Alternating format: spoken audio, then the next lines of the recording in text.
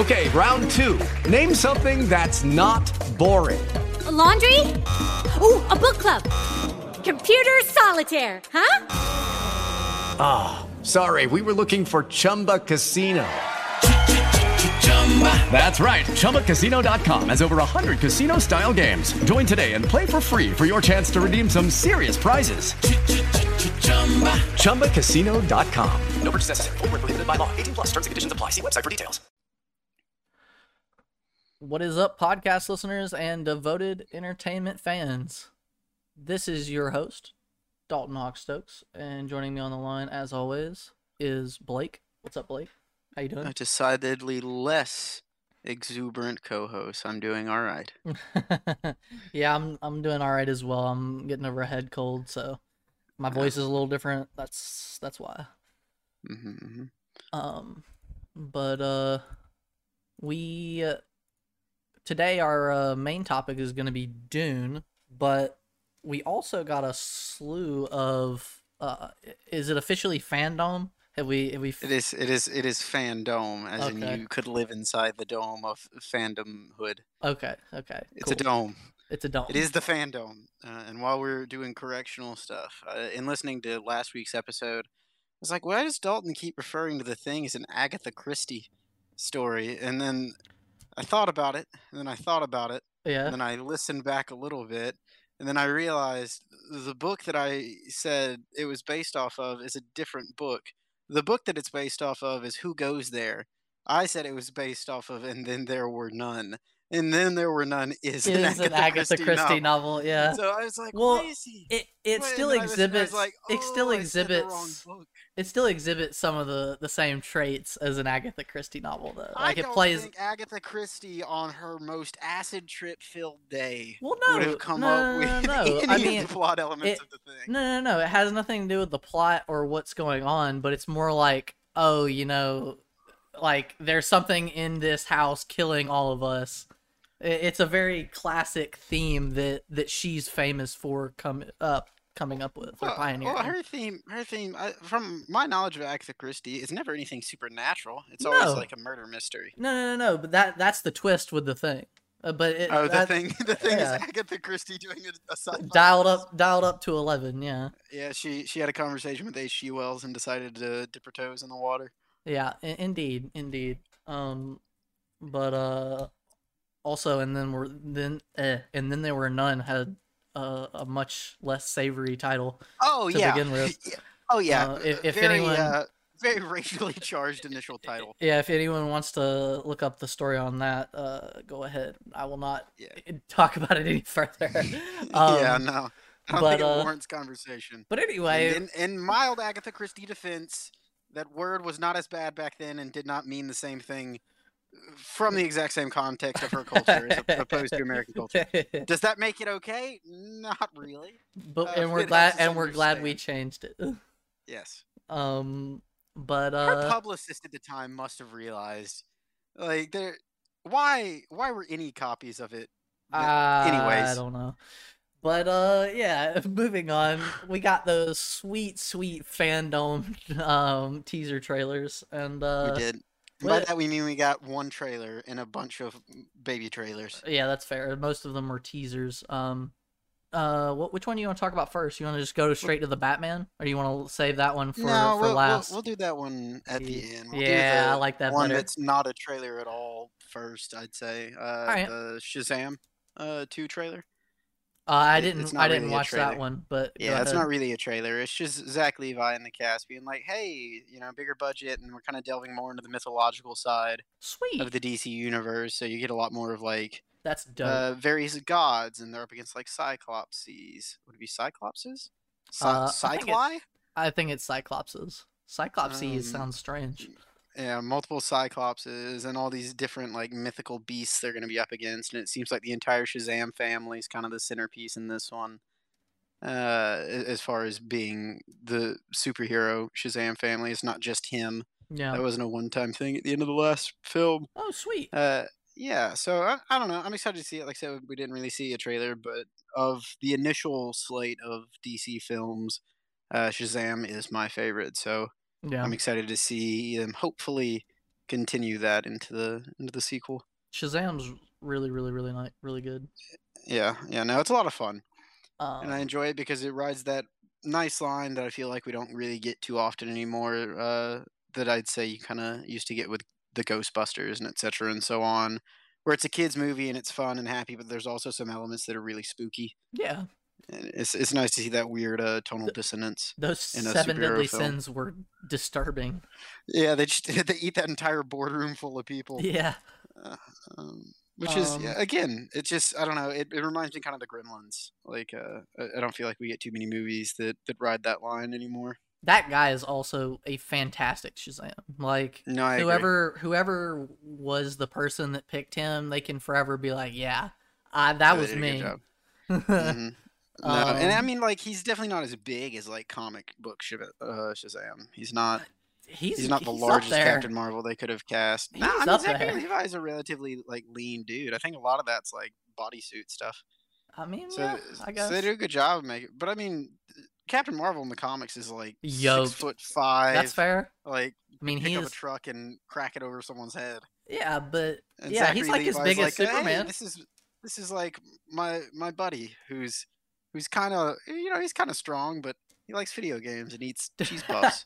To me, in the movie at least, he like I haven't seen any like footage of him in real life, but to me in the movie, he looked bigger than Superman did in all the Man of Steel movies and all that. I think that's a lot of perspective stuff. I think that also comes a decent bit from the fact that majority of the movie he's running around with a kid. That's So also the fair. size So if he looks difference is humongous, yeah, that's a good more point. distinct. I'd say he's probably my height. He's probably about 6'1". Huh. Probably a little bit broader than me, but I mean he's a A little relatively bit. decently heighted, a relatively decently heighted fellow. But I don't know. I'm excited for it. Like I said, we didn't really get too much new information for it, but No. I think it'll be good. Yeah. If it's at least if it's a couple, if it's a little worse than the last movie, Yeah, I can live it'll with still I can live with that. But I just hope it doesn't pull a Wonder Woman. oh Like, god, the first oh Wonder Woman's great, and the god, second Wonder Woman's just not. screw you for that. I forgot about For that bringing movie. up that I movie. forgot about that movie, and now it exists again all of a sudden. Yeah, we had a similar conversation about this a couple of weeks ago, where you're like, "What about Wonder Woman '84?" And I was like, "Oh God, I forgot Wonder Woman '84 was a movie." I think it's because we just want to block it out and never think It's about it just- again. It's just so forgetful. It is. Yeah. I think that's its problem. Like, it's not the most atrocious thing I've ever seen. No. It's just it doesn't really leave you with anything yeah. like the first one did. I do maintain though that that's the best flying we've seen yeah. in any movie. Just her like lassoing. That through the was air. pretty cool. But I'd Like, still it's- rather watch Venom Let There Be Carnage a second time than watch that a second time. Okay, look. If And I there's a wasn't third that high option on that of one. suicide, maybe I'll be maintaining that I liked Let There Be Carnage fine. Yeah. I have no intention of rewatching it anytime soon. Man. Uh, I mean, I have no intention I of think it's a rewatching clear Wonder option, Woman though, 84. over 84. I don't know. I feel like there's one or two sequences in 84 I wouldn't mind seeing again. And I really Yeah. like seeing Pedro Pascal go insane. Yeah. Yeah, that was Like, a lot of fun. He's really fun as just I don't know, that movie is entirely so hokey. Like when he offers the president a wish and he's like, I want more, give us more nukes, we need more nukes. And I was like, no. But yeah, next you want to do Black Adam since it's kind Yeah. of connected to Shazam. Yeah. And we should also say what we were talking about earlier, that Black Adam is not, or Shazam's not going to be in Black Adam, but Black Adam's going to appear in the third Shazam movie, yeah? Yeah, I think the idea is, and I think this has kind of been their Slate idea, because Black Adam was one of the first properties they got rolling in this new DC universe. It's been booked since like 2011, and Dwayne The Rock Jesus. Johnson was always supposed to be their lead. I mean, that makes sense. And it's just taken so long to get it off the ground. Wow. But I think the idea has always been Shazam, and then they were going to do a Black Adam movie, and then they're going to go on with Shazam 2, which is Fury of the Gods, as we've seen, and then Yeah. Shazam or Black Adam's going to be the villain in the third Shazam movie. and they're kind of going to square off against each other. But I think Dwayne The Rock Johnson kind of made it clear when he was pitching this idea for this character that he wanted it and Shazam to be well established before they kind of go up against each other. Is he part of the like production and like the directing and stuff? Yeah. Okay, that's awesome. I don't think he's much a part of the directing, but he's been executive producer for years and years now. On wow. This. Okay. But that's awesome. But yeah, I mean, this is barely a trailer. Yeah, it is. But It goes from on what for about a minute. from what we got of it, it's pretty cool. Oh no, for he sure. is The yoked. visual, as Dwayne The Rock Johnson is. Well, not just in the sense that he's literally yoked, but like they were shooting him and it wasn't doing anything. And yeah, I mean, it's very clear that he's gonna be something to trifle with. Like Yeah, and I really like watching him vaporize that dude. I think it's a really good visual. Instead of just him electrocuted, he just incinerates him down to the bones. Yeah, it's horrifying. Yeah, it's got a very ancient Egyptian mystical feel to it, which I think it may have been one of the things the first Shazam was kind of missing. Yeah. So I think it'll be nice to see that. And I know that the idea of this is he's an anti-hero, but he's going to be a very extreme iteration of that. Right. So he kind of returns, and I believe the premise is what is it, Kondak? His country has kind of been overrun by corruption and so on and etc. And the Justice Society is trying to mop things up, but they're not doing so as severely as they could. You think it'll be like a Namor? Takes it on. I think maybe. I think he may be a bit more of a brutal Namor, because especially in the past decade and a half or so, Black Adam in the comics has become less of a devoted villain, and he's more like a Doctor Doom, I guess. Yeah. Okay. Like he does what he thinks is best for his country. Yeah. And what his version of right is, and he's not necessarily always doing something just to be the worst. Right. It's just he kind of tends to take things too far. Yeah. Okay. How'd you feel about the costume? I like it. I don't think that's the costume we're going to be having for the majority of it, but I like that it has kind of that ancient feel. Yeah. And it kind of suits more so the time period that the Wizard Shazam was talking about in the first Shazam film, when he was talking about the champion they chose and he overthrew him and etc. and so on. So I think maybe this is a situation of he's been locked up for a couple thousand years. Yeah. And they release him, and then he decides to maybe modernize his suit from that. But I kind of like the weird metallic. Yeah. I liked it a lot. Ancient look to it. Dope. Yeah. So let's see. What's the next one? Flash? Yeah, we'll talk about Flash because it's almost a trailer. Is it just Flash or is it Flashpoint? I think it's just Flash though. They're very clearly following the Flashpoint. Yeah. Storyline. I like this trailer. And I'm a little biased because I really like Ezra Miller as the Flash. I think he's okay. Really? Yeah, I think he's fine. I don't know. To me he captures that like silliness of Barry Allen. Like the guy from the Flash TV show, I like him a lot. And he really gets down that like that wholehearted Barry Allen that we all know and love, and that I think a lot of people fall in love with that character for. But I don't think he has the wisecracks in him, man. And Ezra Miller has the wisecracks, and I am there for it. I don't know, man. Maybe a lot of it has to do with what I feel like is pretty relatively poor writing that we've gotten for the Flash so far. That's fair. Because while I want like the wisecracking Barry Allen, this Barry Allen seems a little too much on that side. Infantile. Yeah. In his understanding of things, and he doesn't know how to run.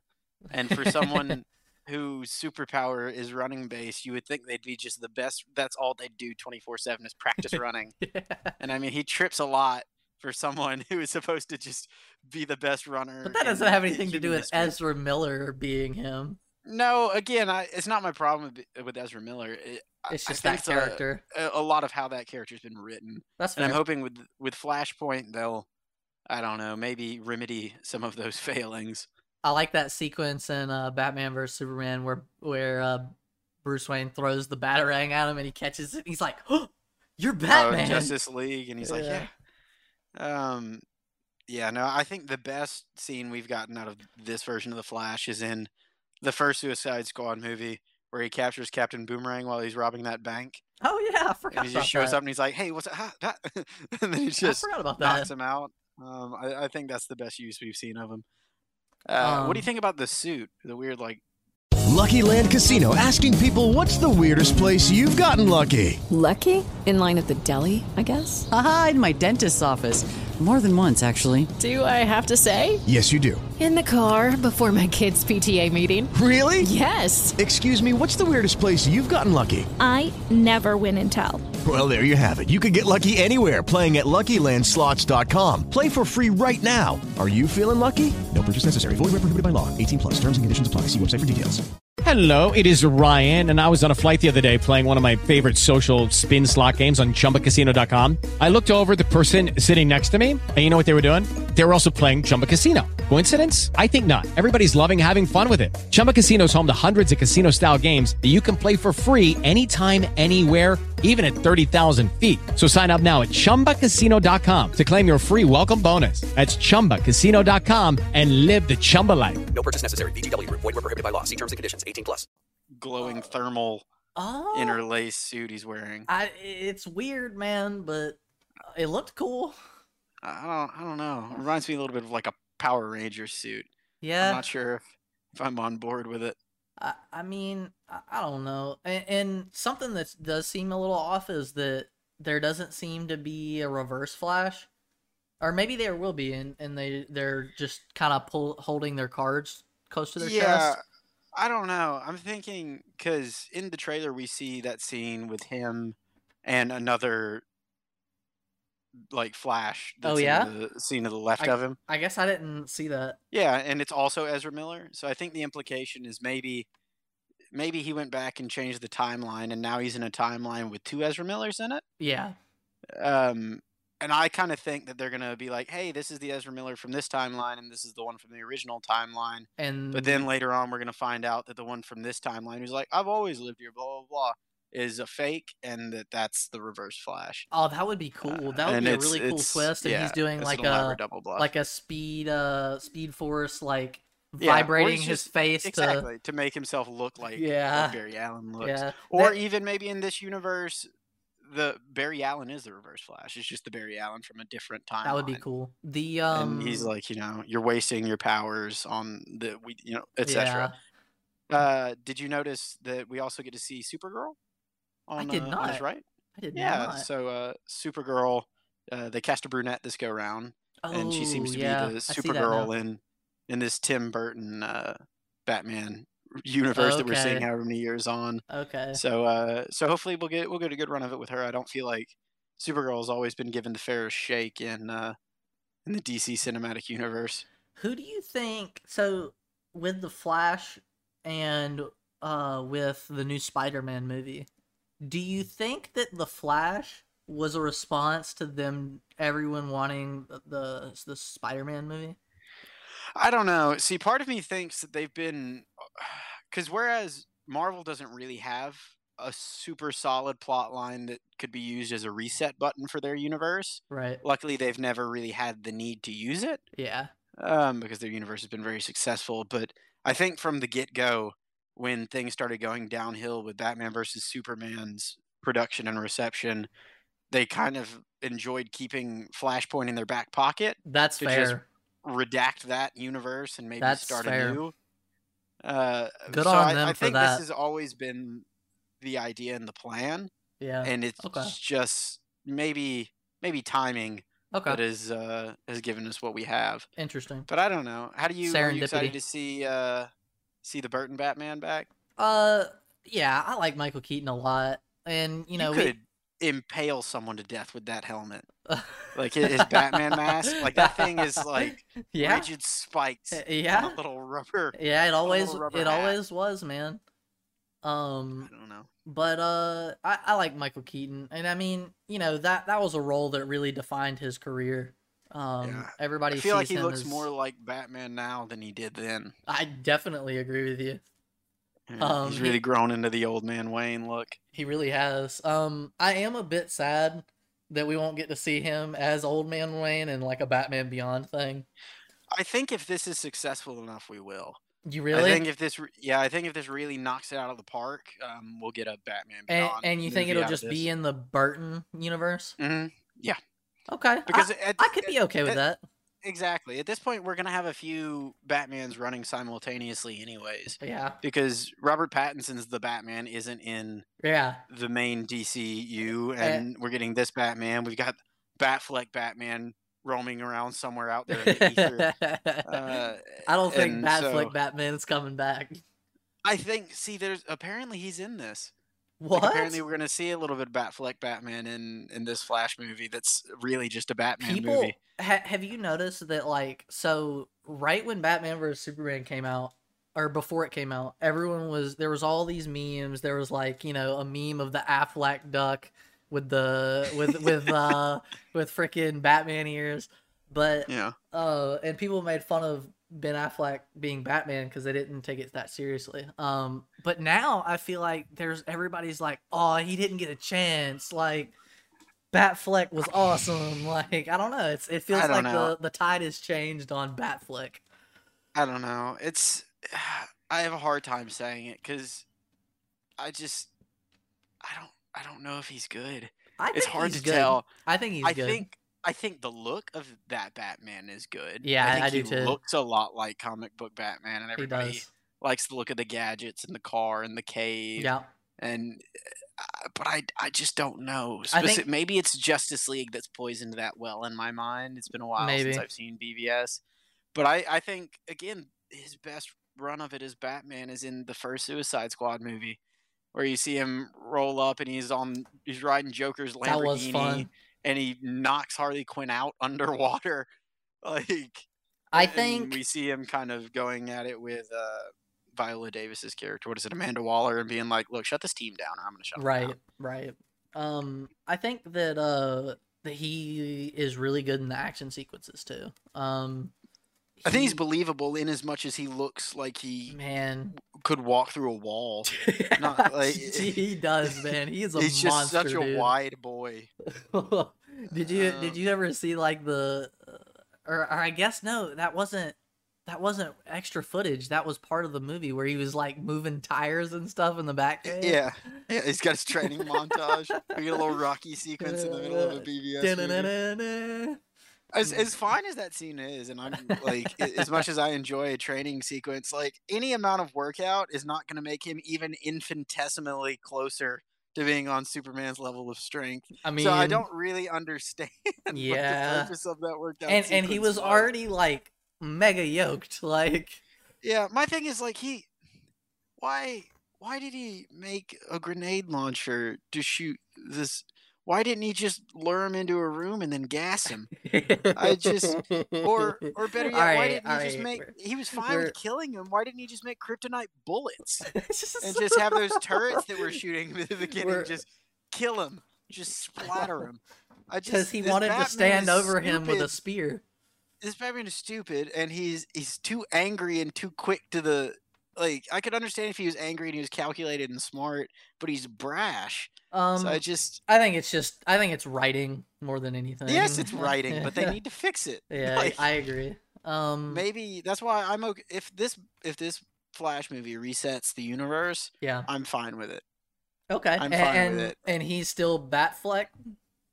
Yes, and it's just a better version of Batfleck. Okay, yeah, and then we're like, none of this happened. Yeah, and the other one never happened. Okay, yeah, no, I'm totally 112% into that. And then we can just keep the good movies. So Wonder Woman still happened. Yep. Wonder Woman 84 didn't happen. Yep. Okay, I'm down for all of this.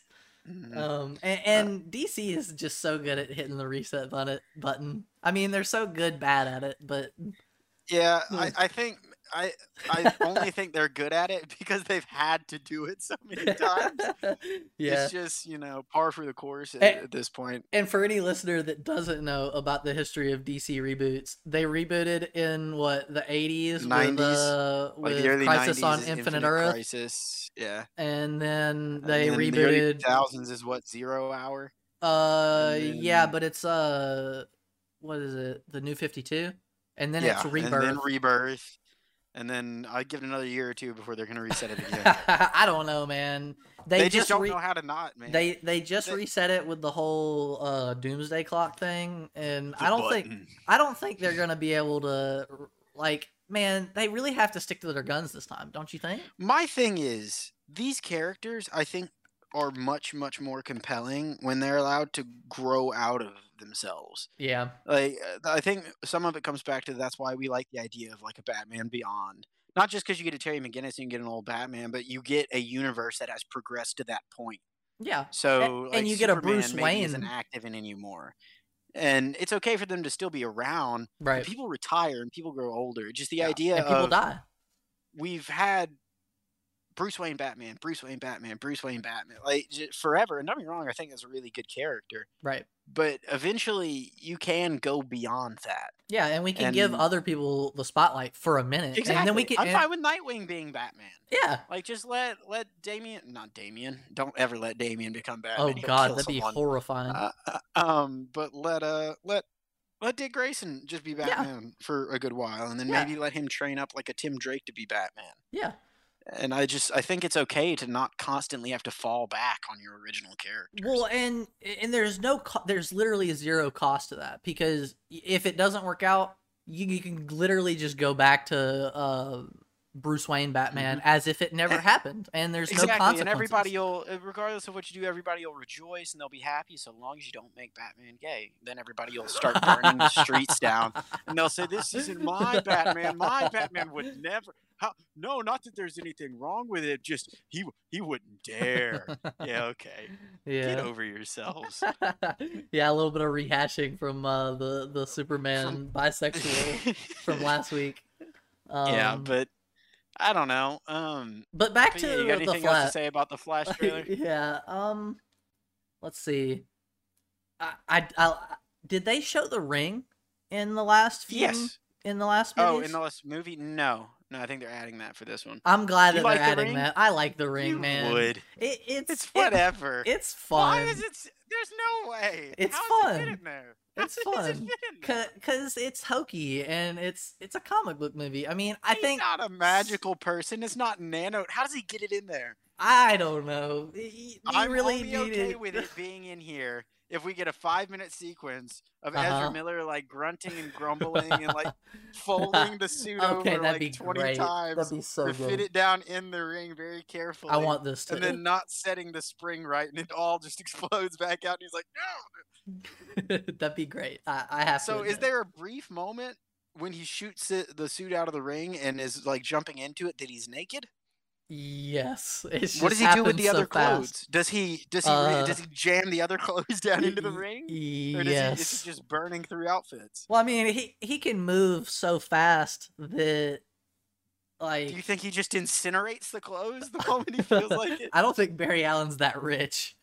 Yeah, well, but I mean, in the Justice League in the Snyder Cut, we see him kind of like just literally incinerate his shoes when he jumps out of that pet shop to go save this universe's version of but I don't think Iris. he's trying to make a habit of it.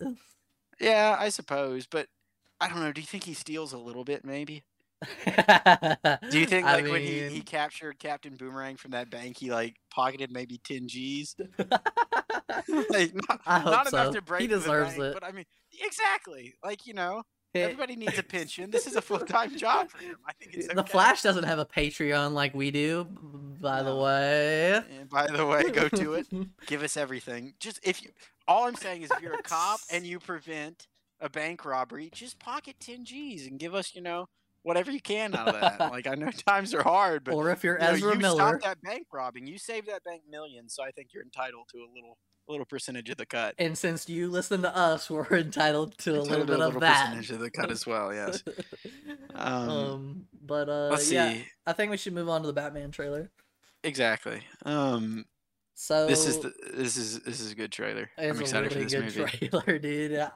I did like it more than the last trailer. I don't know. I with the last trailer, I kind of thought maybe we were going to get a little bit more of like a slow to roll movie. It was a little bit more methodical and a thinky think movie. It felt a little bit more murder mystery, like Zodiac. Yeah. Whereas this feels like I don't know. like he's I got just some beating people.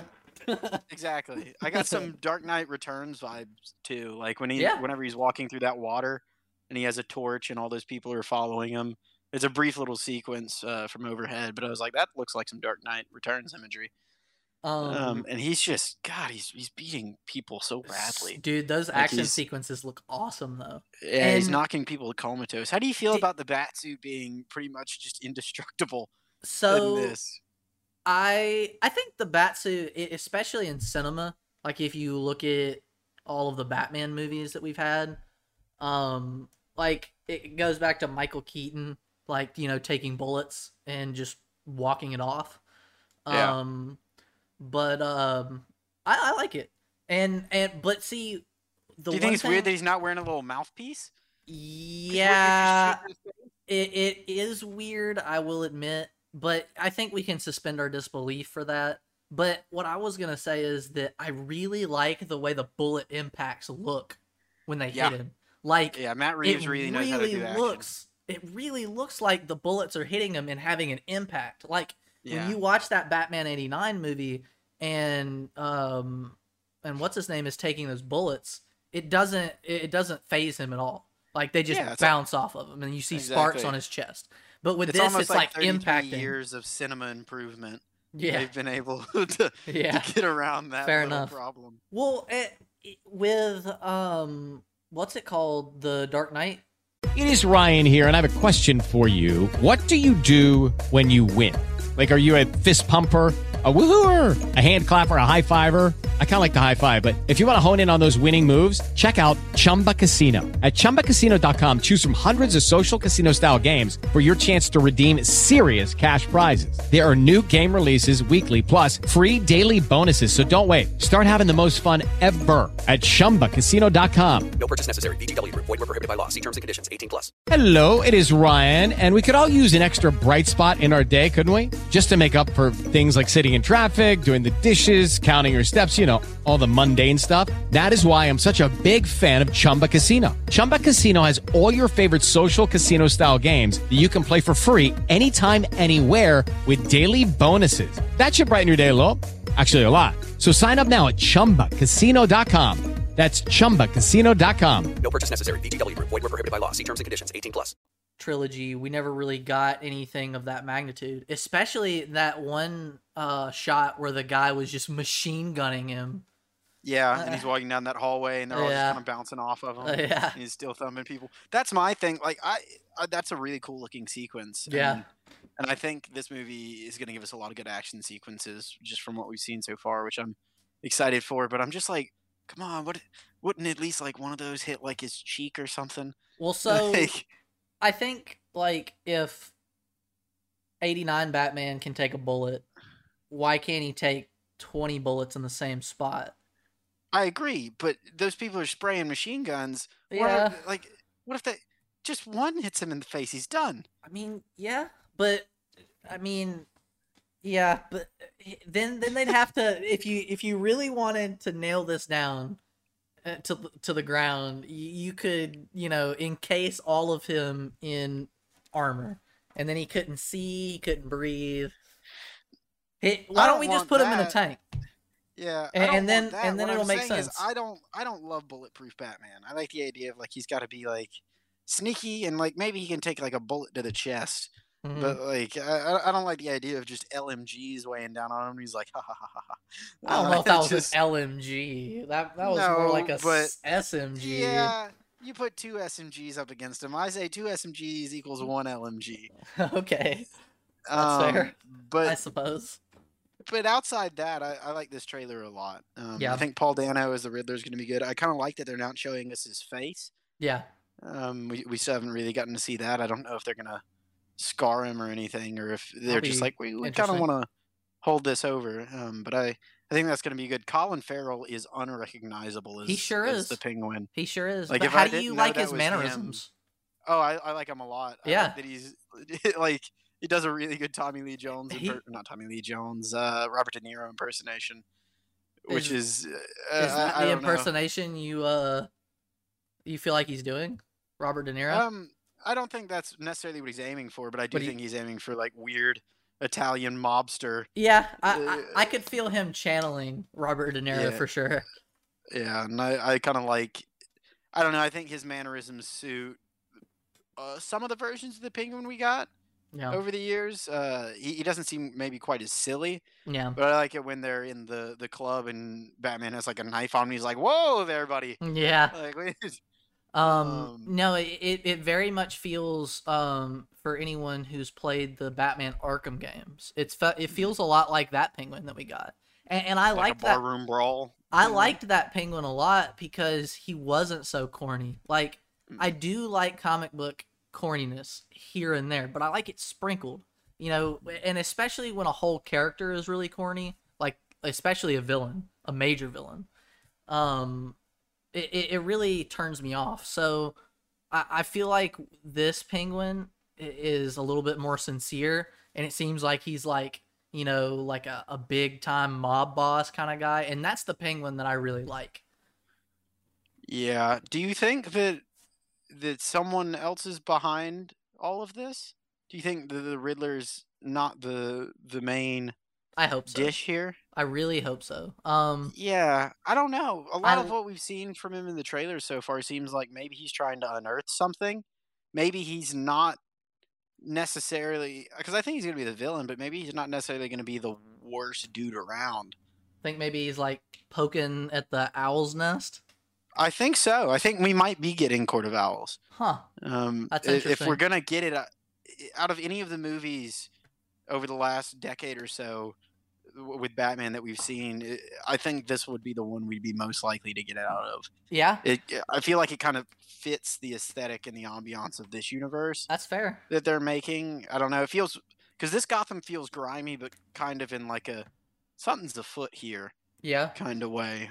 So if they went and said like, or given all the things we've seen, they have to really be holding their cards to their chest for that to be the case. Because we've only, I mean, this is our second trailer for this film. That's this fair. movie was supposed to be out last month originally. Really? And the pandemic's just constantly been pushing it back. Yeah. But I don't know, because we don't really know any of the major plot elements of this movie. I think they've done a really good job of keeping their cards close to their chest. Yeah, keeping everything in the this, wrap. and I'm glad to see it. I don't want to see another trailer for this. I don't know where your headspace is on that, but it's out in March. With that. Yeah, and I think this is we've gotten plenty. This Batman seems really angry. Yeah, which I like. I kind of, and you know, like an early Batman, I think was a little bit mishandled in the Dark Knight trilogy, because I feel like they did kind of miss the imperfections of the Batman when he's first starting out. I mean, he had his little moments where he trembled, you know, and faltered in the action scenes, but we never really got. I mean, I guess there was that part where he was going to kill that dude, but that was before he became Batman. I just feel like he was so infallible in those movies, and we never got kind of the humanity and the him figuring things out as Batman and kind of working towards being the best Batman he could be. It felt like he was just the best Batman he could be right out of the gate. And what do you think about Andy Serkis as Alfred?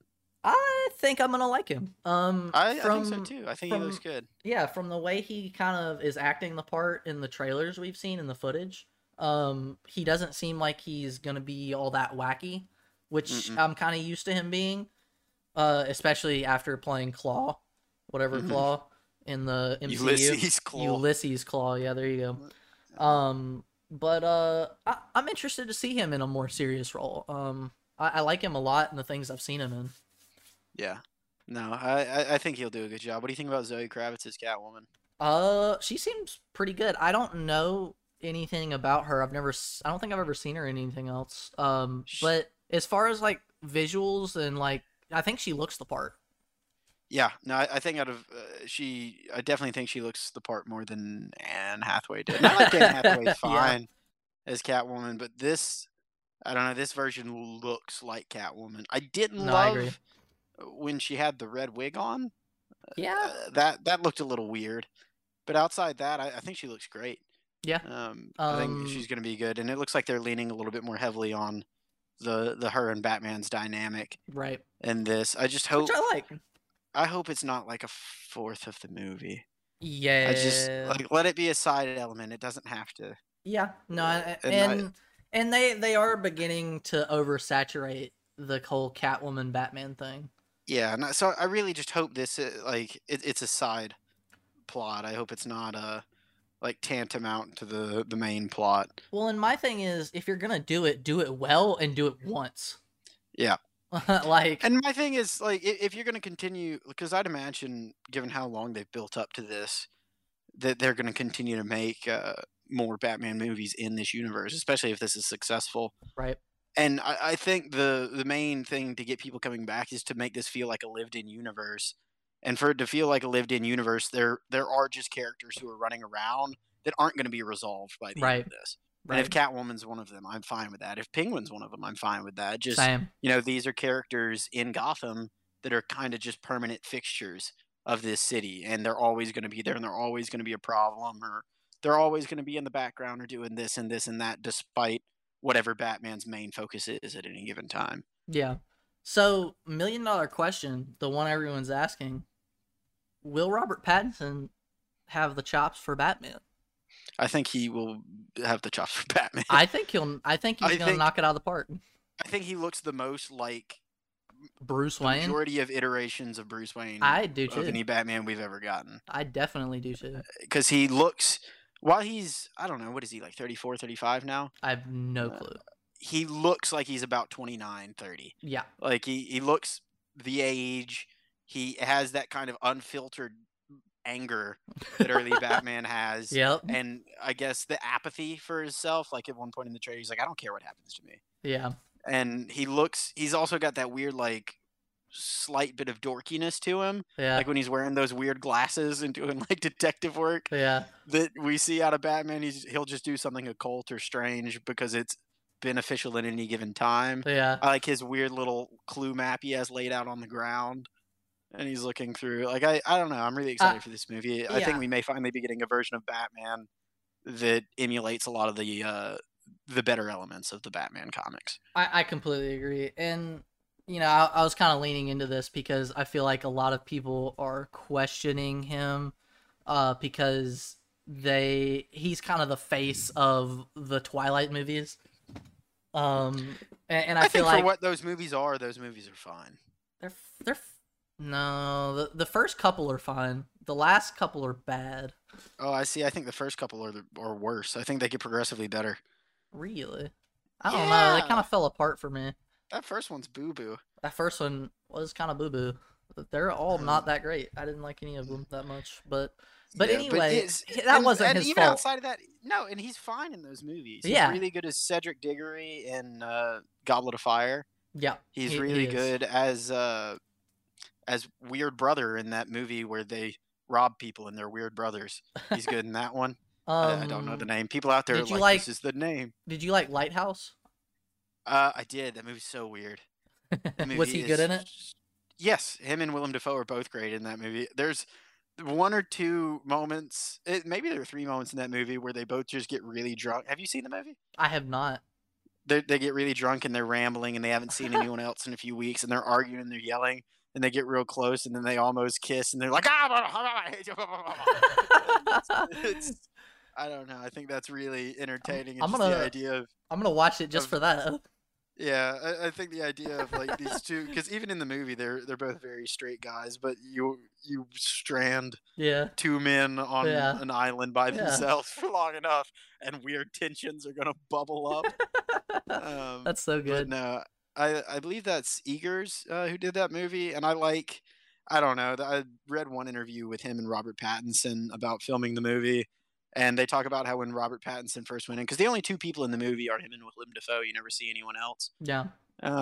Besides somebody who's cast as like a body, and then somebody who's cast as like a mermaid that one of them hallucinates. But it's just the 2 of them, and so going in, that movie can be read from a few different perspectives. There's just so many just ambiguous readings where you could be like, they're going insane, or like, is weird stuff happening at this lighthouse, or this or this or that? And Robert Sounds Pattinson like went Waiting in, and for he was Godot. like, yeah, a little bit. Robert Pattinson went in and talked to the director, and he's like, so, like, is my character crazy? And he's like, I don't know. And he's like, but like, is he actually seeing these things? He's like, I don't know. And so he just told Robert Pattinson to play it however he read the script. Yeah. So I don't know. I think we get That's a really awesome. interesting look at his acting chops in that. And I know I talked last week about how bad Tenet is as a film, and it's not good, but he's really good in that movie. Yeah. I think he's a solid actor, and I think he'll be a good Batman. I'm not too worried about him. Yeah. Same. So I think we're clear to go to our main topic. What do you think? I think so. I can't think of any other trailers. Peacemaker. You want to? Oh yeah. Yeah, I forgot about that. This looks fine. Yeah, it looks fine. I'm excited to see him back in that role. I liked him in that role a lot. John Cena in the Peacemaker role. Yeah. I really enjoyed that movie a lot, but I don't know how much I'm gonna enjoy all of him all the time. Yeah, I like his weird little dynamic with Vigilante. Right? Yeah. They seem like they're having fun. Yeah. I think that it's also kind of weird because this movie or this show feels really not serious at all, and it feels kind of strange coming out of how they left his character off. Yeah, where he just killed Rick Flag. Yeah, and that was like a super emotional, like kind of tense thing that happened, and then we're moving on to this. And I don't know. Maybe they'll handle it really well. Maybe they won't. But yeah, I'll still give it a watch. You know, I'll definitely watch it. Have you watched Stargirl? No, I have not. It's pretty good. It's not, what does that have to do with anything? It's not great. It's in like it's a DC live action show, and it's also on HBO. Is it in the same universe? I don't know. But like it's got a Solomon Grundy in it, and it's got a Justice Society in it. Okay. And you get to see a lot of these characters, and I think it's actually really it's pretty wholesome, but it's really I think it's pretty good. And the Solomon Grundy doesn't look half bad. How about that? Yeah, actually live looks pretty action decent. Solomon Grundy. Is it like CGI Grundy or is it like makeup Grundy? It's CGI Grundy. Okay. He's like 9 or 10 foot tall. He's big. Jesus. Dude. That's awesome. Yeah, but it doesn't look half bad. And like you get an Hour Man. I mean, I guess we got King Shark in that, and he looked good. Yeah, the Solomon Grundy looks better than King Shark. Really? Or at least than Flash Television King Shark. Yeah, I'd say so. Flash but I Television think it's King worth Shark. watching. It's only like, yeah, you've never in the Flash TV show. Oh no, I was talking. No, I was talking about King Shark from. Yeah. Oh, he from the doesn't look as Suicide good Squad. as that. No. Yeah, I was gonna say. No, but that's movie budget stuff. Yeah, there you go. Have you seen Swamp Thing? I've not. I saw a lot of those shows looked kind of corny. I don't know. Swamp Thing's not half bad either. I guess the CW shows kind of left a bad taste in my mouth. Yeah. I loved them for so long, and then you just didn't. Yeah, and then I just didn't. Yeah. No, out of the HBO shows that they've done live action in the DC universe, I think Titans is the weakest. Yeah. But it even still looks pretty good. The and it does some costumes look pretty interesting neat. things with yeah. But like Swamp Thing's good. Doom Patrol's the best of those Okay. shows I think they've made. Okay. It's actually really good. It's not for those of you out there who are like, I don't like the weird part of comic book stuff. Don't watch it because that's all that show is. It's so weird. But it's real good. I think we're also getting some Harley Quinn adult cartoon at the beginning of next year. What, are we getting to season 3 of it? Yeah, I think so. Good. Yeah, That's a good show. I like that show a lot. It's a lot of fun. Yeah, it's a lot of fun. But anyway, Dune, your boy Denis Villeneuve. Mm-hmm. He came Has through. He's been vindicated. I think he's been vindicated in my eyes. As far as continuity goes, the reset button has been pressed, to quote Rick and Morty. Okay. So you forgive him for his comments about superhero movies? No. Okay. I think that was still a little bit egregious, especially after watching that movie. So lauded and celebrated filmmaker Denis Villeneuve is finally he has some merit in your eyes. Yeah, yeah. No, Dune was real good. I liked it. It was 2.5 hours. It felt like 2 hours because I was just engrossed in it the whole time. Yeah. It was visually, it was spectacular. Oh, it's gorgeous. It's a beautiful movie. But the plot was really good. And at most points in the movie, it was so tense. Like there was some, I don't know. Denis Villeneuve, I guess, is really good at building tension. Yes, like, yes.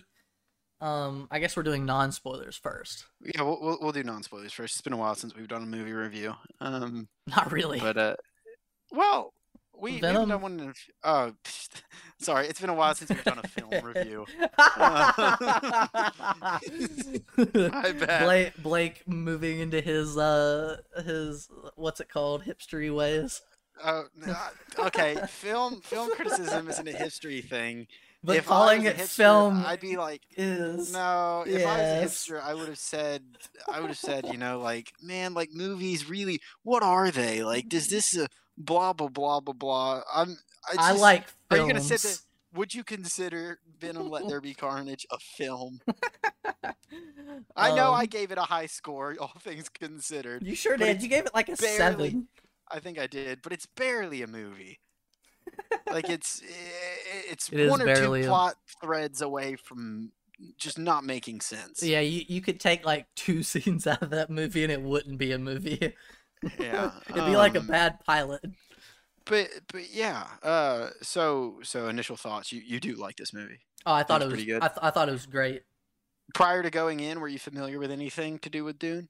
No. Read the book, seen the I've original? not read the book or seen the original. I had no idea about the universe at all. And you felt like this was pretty legible? Like you weren't all that confused? I was a little confused about the more grandiose aspects of the world building. Like the different factions and what was going on with them and why they were doing the things they were doing.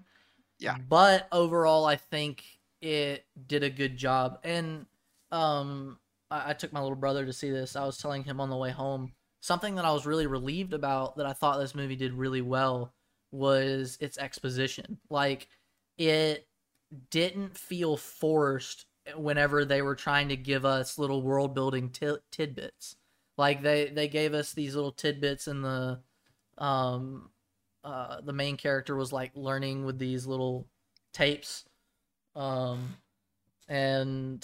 they're telling him about the planet that he's going to be going to, and etc. Yeah, and then all of the times where the characters were like, "Oh, this is how this works," and you know, this is how this creature on this planet works. And it didn't feel forced in a way that a lot of sci-fi movies do. Mm-hmm. What do you think about the overall production design? Like, I feel like this is visually, this doesn't really look like too many other sci-fi things we've gotten over the years. I completely agree. Yeah, it felt very unique. All the technology stuff felt unique. Like, you know, I feel like when you go into some of these sci-fi movies, like a lot of the special effects feel like carbon copies, and this did not feel that way at all. Yeah, no, I feel like a lot of modern sci-fi films specifically struggle with this. They look too shiny. Yep. Like they don't feel super lived in. Like if I had to describe the look of this movie to somebody, I'd say it looks like John Carter but grimier. Yeah. Yeah. Like it's got the same like kind of like sand drifters and the dragonfly ships and etc. and so on, which are kind of wacky. Yeah, the ornithopters, which are kind of wacky as a concept, but I think the production design in this movie is so well done that you never really question that. Yeah. And there's this weird like gray, like I don't know, like light grayish tone to everything that gives it a very metallic, grounded feeling and visual. And I think it looks fantastic. It sure does. I feel like maybe the first half of the movie is a little bit front loaded with that. Yeah. I feel like the back half we don't get as much in the visually Agreed. appealing aspects of the movie, but that front half we do get a lot of shots that are just, I mean, they're beautiful. Yeah, but to be fair, the back half, I think that has more to do with just the setting that the characters are in than anything. Yeah. But as far as other visuals, so all of the CGI I felt was pretty good. I think there might have been one thing that looked a little weird, but I'm sure if I watched it again, I don't think it would be that egregious. How do you think the body shields look? Because that's one of the famous things from David Lynch's take on this movie. I liked them a lot. So I wacky. thought they looked cool.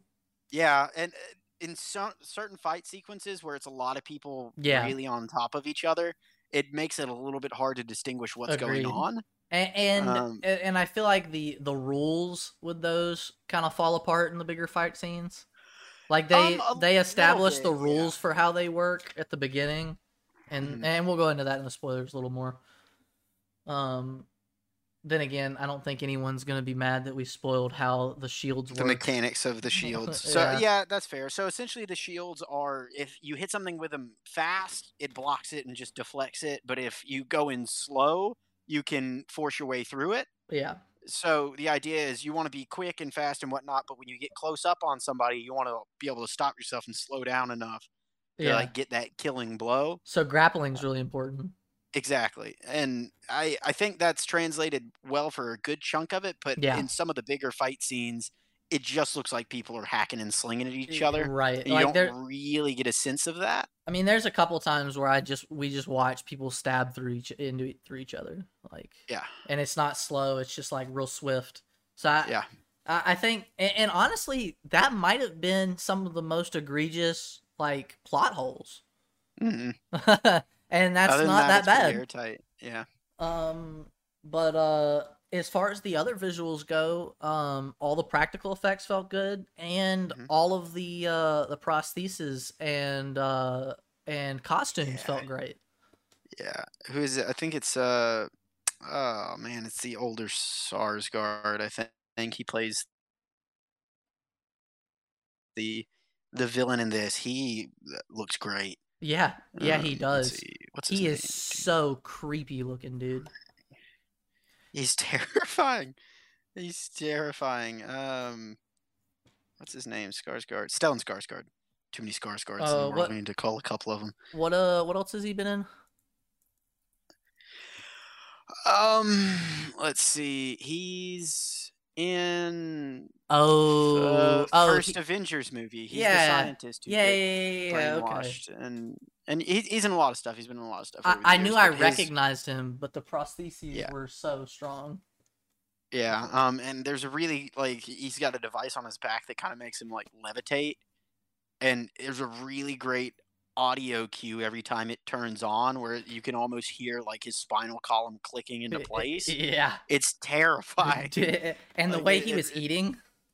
Yeah, and the way they kind of drape his cloak down around him, it kind of flows back behind him and makes him look 12, 13 feet long. Yeah, when he's really just a large dude. Right. And so he's got this more intimidating presence than he would otherwise have. But no, I think that visual specifically when it comes to the people is really good. Yeah. How do you feel about the soundtrack? In some of Villeneuve's other stuff, because I believe this is Hans Zimmer as well. And I think he tends to do good work. But in some of Villeneuve's other stuff, it's a little bit too and this it's also but it's done sparingly enough that I feel like it doesn't just terrorize your ears. And there were some really Star Wars-esque orchestrated tracks in the bigger scenes that felt pretty good. Even before the pre-crawl where you hear that voice in the background and it says something and it reads dialogue. I can't remember what it says, but it's wah, yeah, some didgeridoo. Yeah, I think that's good when it's not used all the time, and I think it's used sparingly enough in this that I agree. You weren't just tired of it by the end. What do you think about the sandworms? How do you think they looked? Oh my god, they look terrifying. They're so big.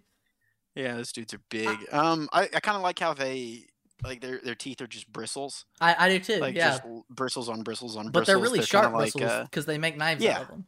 Yeah, they're like whales. Yeah. Essentially, I think Yeah. Frank Herbert, that was the concept he used going in. They eat, and that's how they eat too, kind of like Right. a whale eats krill. Yeah. They kind of collect And with a big plankton. mouth. Yeah, which I think that visual looks good, and I like that you can see him coming from a good ways away. Yeah. I don't know, it kind of reminded me a little bit of Trimmers, but in I a good way. I don't think I've ever seen a sci-fi movie like visually establish like something of that magnitude that well. Cuz that that collector thing that we see the worm swallow, I mean, that thing was huge. And you know, it fit like 21 people in it, you know, I'm assuming semi comfortably.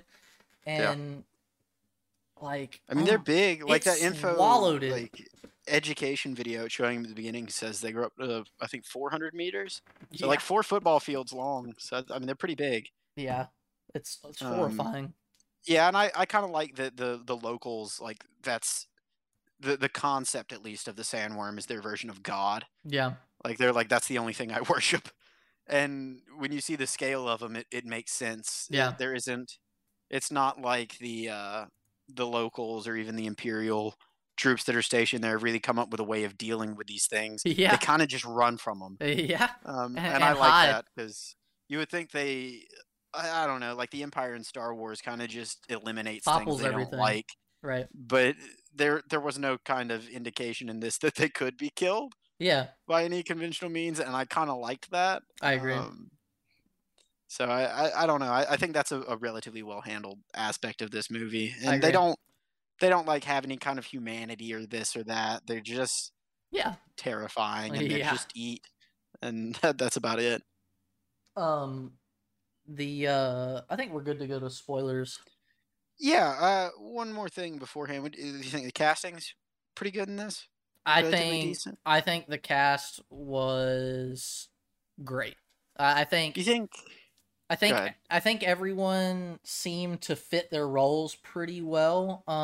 But the movie itself just felt very well acted and really tight in that area. Okay, round 2. Name something that's not boring. A laundry? Ooh, a book club. Computer solitaire, huh? Ah, sorry, we were looking for Chumba Casino. That's right, ChumbaCasino.com has over 100 casino-style games. Join today and play for free for your chance to redeem some serious prizes. ChumbaCasino.com. No purchase necessary. Void where prohibited by law. 18 plus. Terms and conditions apply. See website for details. Hey guys, it is Ryan. I'm not sure if you know this about me, but I'm a bit of a fun fanatic when I can. I like to work, but I like fun too. It's a thing. And now the truth is out there. I can tell you about my favorite place to have fun. Chumba Casino. They have hundreds of social casino style games to choose from with new games released each week. You can play for free anytime, anywhere. And each day brings a new chance to collect daily bonuses. So join me in the fun. Sign up now at ChumbaCasino.com. No purchase necessary. VGW. Void where prohibited by law. See terms and conditions. 18 plus. Did you feel like Jason Momoa was maybe calling this one in a little bit? What do you mean? It just, I don't know. Both he and Dave Bautista for me. And I typically like Dave Bautista and stuff because he's in the most recent Blade Runner. He's only in it for like 4 or 5 minutes, but it's really good stuff. I felt like maybe each of them were chewing just a little bit too much scenery in this. I don't know. Maybe that was just me, but I don't know. I think part of it is that they're kind of secondary characters. Like we really don't get that much of Jason Momoa, despite his presence being felt. Like we get that kind of beginning sequence, and we get him fighting. But yeah, we really don't get that much of him. So I don't know. How'd you feel about Jason Momoa without a beard? I liked it fine. It felt strange. You can strange. slowly tell that he is getting older. Yeah. Like he's starting to wear his age a little bit differently. Yeah. And he's still like one of the most attractive men alive, but he's slowly becoming less. Like he's falling out of the top 5, maybe. That dude's so scary. Yeah, he's huge. But I don't know. Maybe that was just me. Maybe on a rewatch it'll seem differently. They felt both of those characters for me felt a little bit cardboard. But I thought Timothy Chalamet was really good in this. I could see that. Who's Timothy Chalamet? He's the main guy. Okay. He's Paul. I don't think I've ever seen him in anything. He's in Interstellar. He's in the most recent version of Little Women. And he's really good in that. I like him. He's the guy that what's the comedian? The guy who does Big Mouth. John Mulaney? Yeah, he's the guy that John Mulaney talks about in the skit where he's talking about his wife. Oh. And he's like, my wife loves Timothy Chalamet. And I was like, Timothy Chalamet's only 5'11". He's doing a bit on him. So he's kind of like America's budding sweetheart. He's a very small boy. Yeah. But I think he's good in this. How old is he? Let's see. If I He's had 25. to say, I'd say probably, yeah. Okay. A little bit. A little bit older than us. I liked Rebecca Ferguson. Yeah, she's good. She was really good. She was also in The Greatest Showman. She's in a ton of stuff. Yeah. And she's in the most recent few Mission Impossible movies. So I think she's good. Oscar Isaac was also really good in this. Oscar Isaac was very. I like Oscar Isaac. I have a sweet spot for him. I like his face. I don't know. I like his mannerisms. He's a good Poe Dameron. He's really good in Ex Machina. I think he just plays well across the board. Yeah. And really, for what little bit Josh Brolin is in this movie, I think he's really good in it as well. Josh Brolin. Oh, where do I know that guy from? He's Thanos. Really?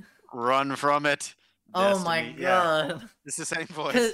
So I heard his voice and I was like, I know that voice. And then I looked at his face and I was like, I know that face. And I was like, but where do I know it from? Do you like that he's kind of just touting philosophy at weird sections? Like, yes. Man, and he's like, the sands of time wash over. I absolutely do love it. And for some reason, it didn't feel out of place. No, and like that character feels like so rigid all the time, but every now and then he does something like that, and it feels like he's doing like a little bit, and everybody's like, and it's just Gurney. He did feel like he walked around looking like a brick, dude. Like his face was always like, meh. Yeah. Yeah. Let's see. I think that's. Oh, and you know what? What's his face was in it? David. Ooh. Dashed Malchian? Yeah, there you go. Bald guy? Yeah. Dude, that guy is in everything now. Yeah, no, he reminded me of that weird guy that Jabba has working in his palace with the weird neck thing. It reminded me of that character. I mean, he doesn't have a super important part in this, but I think what part he does have is good. There's some really weird aspects of this universe. Yeah. Like, what is it? The Sarkadons?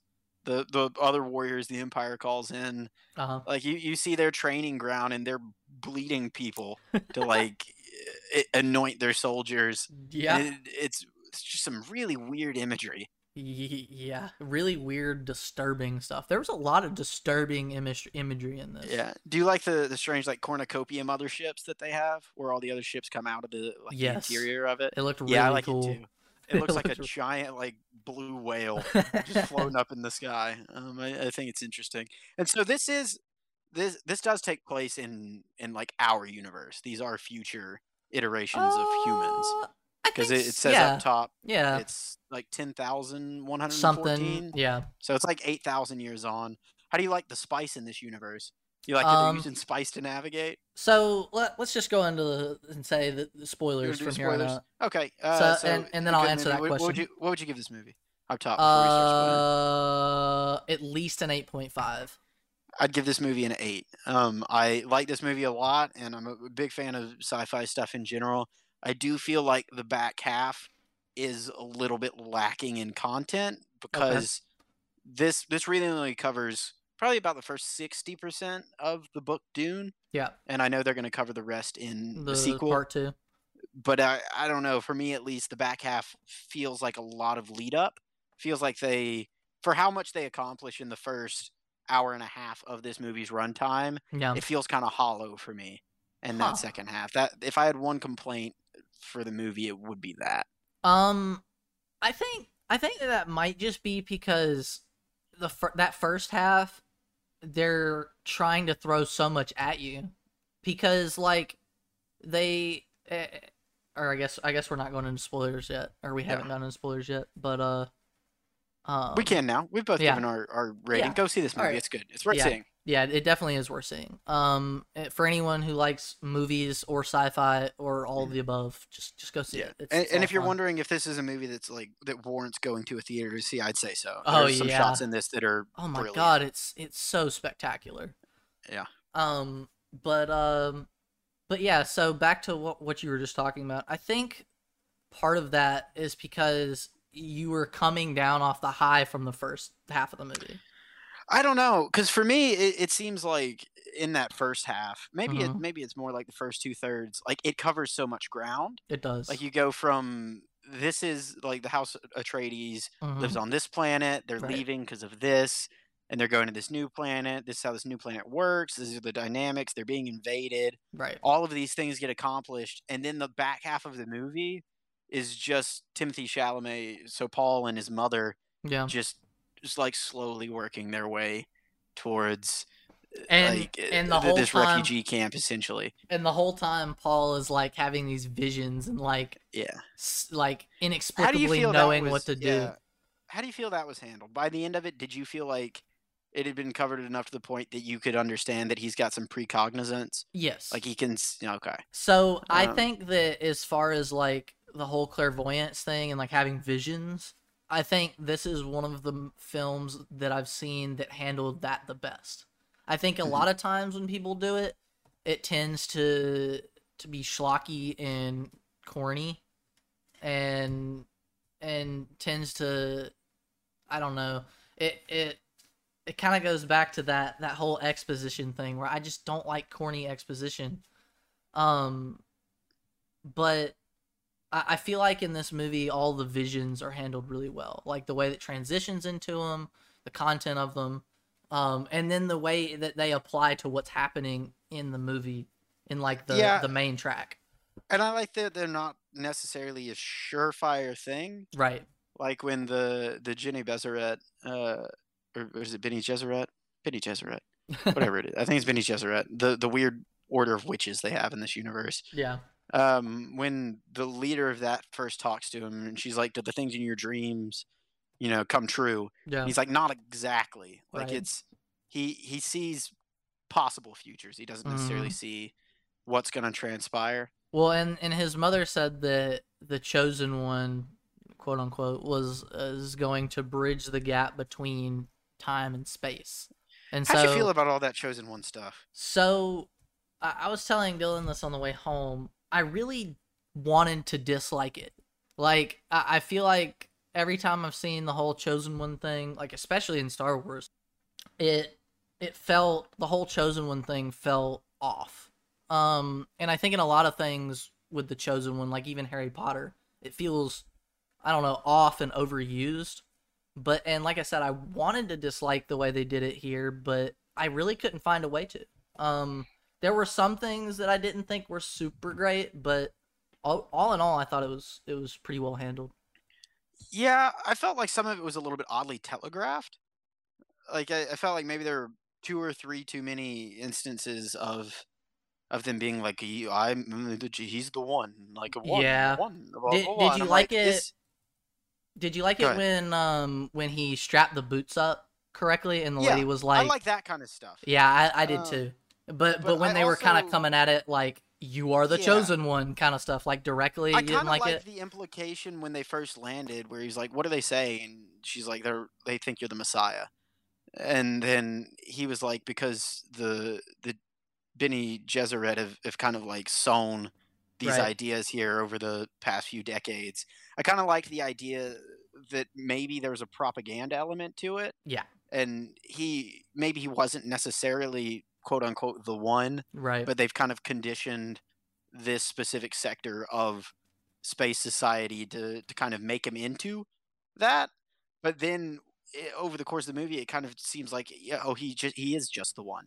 Yeah. Do you kind of wish that they had kind of not shrouded it in mystery, but maybe shed a little more doubt on it? Yeah, for all the failings of those latter seasons of Game of Thrones, I think they did a really good job with revealing the fact that Jon Snow was a Targaryen, Right. and it was a slow build up, and we didn't find out for 6 seasons. Yeah. Like it felt earned. Yeah. And this again, it felt a little bit too like, here you go. Yeah. No, I like, agree. For someone who's familiar with the Dune series, I was like, going into it, I knew relatively where they're going to go with this. But when it was more along the lines of him being like, oh, these people think what they've been conditioned to believe. Right. I was like, maybe they're going to take a different approach at this, and I was kind of interested to see where that was going. But it didn't really come to fruition. Maybe in the next movie, we'll get a moment where he has these visions, and then he's just totally wrong and gets like hundreds of people killed. And I then think I kind of like that. I would kind of like that, because then it would cast more doubt on it, and then we'd get to see the kind of aftermath in it with his character, and him deal with that. Mm-hmm. How do you feel about the Han Haskanen, the bad dudes? The bad dudes. The way they look. Are you a I fan of that? I like their visual aesthetic a lot. They're so Real creepy nasty looking. aren't They are. They're disgusting. And yeah, it's very, very broadly telegraphed who are the baddies. Like, you yeah, never really have to ask. Yeah, Dave Bautista, I guess they were like, well, we know that he can wear makeup, so let's put some makeup on him. Yeah. Did you see the plot twist coming that UA was the traitor, and he had shut down the generators and kind of set him up? Did that feel like that much of a plot twist? I mean, did you know that the Doctor was going to be the one who no, but turned on him? I didn't know anyone was going to turn on him, but I don't know. Honestly, it felt a little convenient. Like, why would the Doctor know where to lower the shields and all that? Yeah, I thought it was done fine. Yeah, I mean, I really never thought about it until just now when you asked me about it. So I guess I was able to suspend my disbelief, appropriately for the movie. But I don't know, it was fine. I did like his character. That they undressed Oscar Isaac to put him at that dinner? I liked that. I don't know, like the way that whole scene played out. It was kind of weird, but I think it fit. Yeah. What do you make of the bull image that we keep getting over and over? Well, that's the symbol of House Atreides. And okay, and you get it mounted on the wall. Okay. Yeah, and that's why when they leave their first planet and go to Arrakis, you see them take that with them. Yeah. Because it's the symbol of the house, and like a lot of the imagery and he talks about how his grandfather used to fight bulls for fun. That's right. Like that was his thing. It's kind of just part of their family lineage. Why were the Atreides moving to that planet? The Emperor just decreed. Forced. Yeah, there you go. Like they could have said no, but the way it works in this universe is there are a multitude of houses. Right. They all kind of pledge allegiance to the central empire. And with Lucky Land Slots, you can get lucky just about anywhere. This is your captain speaking. We've got clear runway and the weather's fine, but we're just going to circle up here a while and get lucky. No, nothing like that. It's just these cash prizes add up quick. So I suggest you sit back, keep your tray table upright, and start getting lucky. Play for free at LuckyLandSlots.com. Are you feeling lucky? No purchase necessary. Void where prohibited by law. 18+ terms and conditions apply. See website for details. And Paul kind of, not even implies, he kind of notes it when he says, you know what all the great houses fear more than anything. He's like, what just happened? Right. To us. He's just the idea of the Empire finally just buckling down and going and taking them all out one by one. Yeah. I'm kind of interested. So I can't remember their names, but the baddies of the movie. It's the Hassan. Horsic. Yeah, I don't remember. It does start with an H. You're right about that. But so they were the Richie Rich because they've been selling the spice. Harkonnens. Okay. So the Harkonnens were stupid rich, richer than the Emperor himself, as they said, because of their selling the spice. So why does the Empire side with them? I think And the why do they implication and the use idea. them as a way to kill House Atreides? So like and I don't know if the movie does a great job of establishing this. Yeah. There's kind of a divide between the various houses Yeah. on where they land politically as far as their alliances go. Okay. And House Atreides in the Dune universe is kind of like, they're not an up and comer. They've been around for a long time, but they're kind of the forefront of a specific political sect amongst these houses. Yeah. And a lot of the houses are starting to rally behind them, and they see them as kind of like the symbol Okay. of this. So I think it's more so the Harkonnens are more easily controlled, despite Okay. that they are becoming richer and they seem kind of dastardly. Yeah. And like they would, kind of turn on the Emperor if they got the chance. But they're complacent. Exactly. Yeah, Like, because they because can be they're controlled, and they're content with being the richest. Exactly. Because I mean, And I why think wouldn't it's a great moment with the Baron when he comes out of the oil and he's being healed. Yeah. And he tells Dave Bautista's character to start selling, but not too quick because he doesn't want to decrease the price. Yeah. Like that. Also, that oil was gross. Yeah. It's a And lot we of got weird one imagery in this. We got one like complete shot where it was like the oil, like, I don't know, like floating up to the top, like you could see these little bubbles of oil. Do you like that he gross. survived that poison attempt? He's like shirked up in the ceiling, kind of like. I don't know. That might have been one of the biggest moments where I was like, okay, that's contrived. Yeah, I think a lot of it is he only has so much left of him that's actual human. Yeah.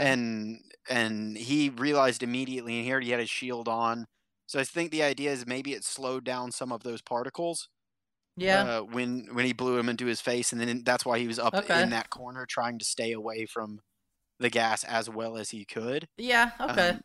I also like can the see idea that. that the guards, the moment they saw him breathe that out, they didn't care who was in the room. They closed those doors. Yeah, they were sure just like, did. no, thank you. Yeah, they sure no, did. Thank you. Well, I mean, if your king's dead, I mean, what are you gonna do in the moment? Exactly. You know. But I did like that. And to your previous question, I did like the whole aspect of the doctor turning on them, and that they like had his family, the classic. But I liked how he was like, give me your, or fulfill your end of the bargain, and then he just slit his throat.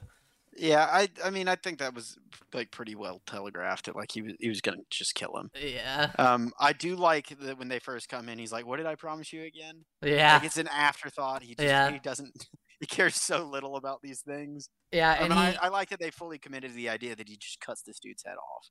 Yep. Like he didn't just slit his throat. He's just like, well, there's a head. Yeah. Let's see. What else?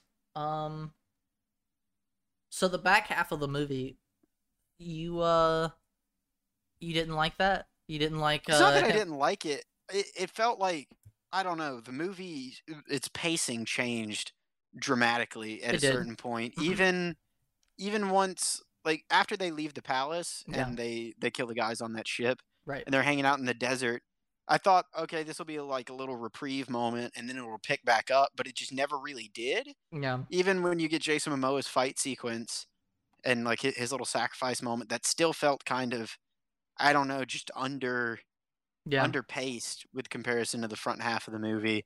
And then it just keeps on going and keeps on going. And then, we have that fight with him at the end, which I kind of like that he'd had visions of a possible future where he and that guy were kind of friends, and he was almost like a mentor to him about the desert, and then he winds up having to kill him. That was wild. But it just, I don't know. How do you feel about Javier Bardem in this as the desert people's captain?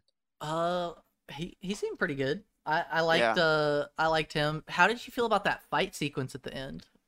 I liked it. I like how after the first little bout of it, it's not much of a competition. Like this kid's been training his entire life. And he's been being trained by some of the best fighters in the galaxy. Like he's just trouncing this guy. He's like yield, and yield. It kind of goes back to and he also had a vision of the situation, and you see that kind of first initial little squabble they have, where he gets punched and roughed up a little bit, but then he kind of gets an idea of the guy's fighting style, right? And past that point, it's not a competition. And yeah, I do like that concept of, because like, you know, in feudal times, like princes and nobles, like they were the ones that really had some like actual training, yeah, right, and they had actual sword skills, and that's because they had the money and the resources and the time to not have to work and just focus on that. But as far as that fight sequence goes, it felt, I don't know what it was about the fight sequence, but it felt more like a tussle than most fight sequences that we get in action movies. You know, it wasn't like, you know, these two James Bond dudes like doing beating judo, the tar out of each other. Right, doing judo. It's very grounded. It was extremely grounded, and it was it looked like a spar. Like, up until the point where he just knifes him in the back. You're just like, oh, okay. Yeah. But yeah, when I was watching that fight sequence, that was something I noted. What else you got? Let's see. How do you like all the like technology stuff that the I can't remember the native race's name, but the natives, all the little technology, like the adaptive stuff they created, the like the suit and the Fremen.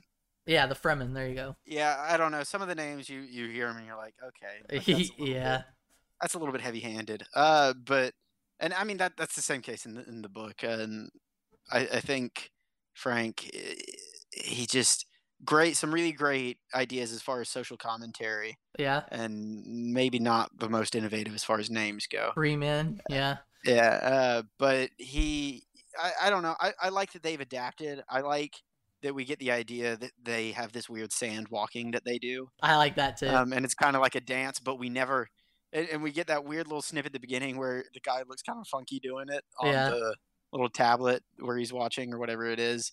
And then it never really focuses too much on them when they're walking, because I guess they didn't want to fully commit to him doing a weird little dance walk. I know, right? It felt like when they were actually walking through the sand, that they were just walking through the sand.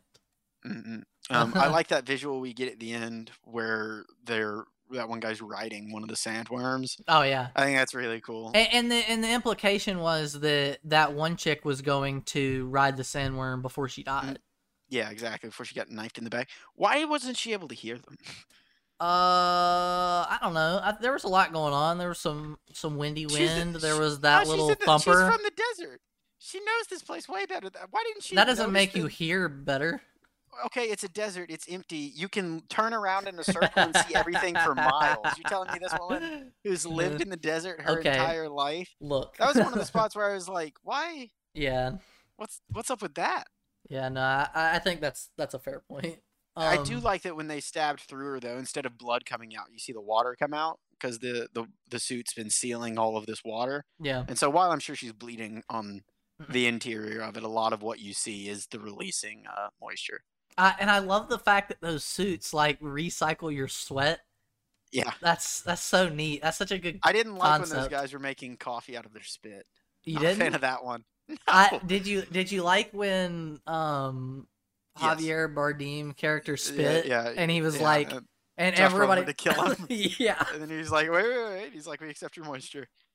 I like stuff like that because it feels like a lived-in culture. Yeah, and on this planet. And it was a thing that kind of subverts your expectations, where you're like, he's showing disrespect, and then Jason Momoa like translates, and he's like, this is their version of respect. Yeah.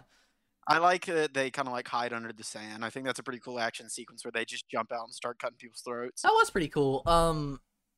I really like that little like sand tent thing that they have going on, because when they were in that tent, I was like, okay, they're just chilling in the middle of the desert, but they're underneath the sand dune. Yeah, and then they come out of the sand dune. I was like, that's awesome.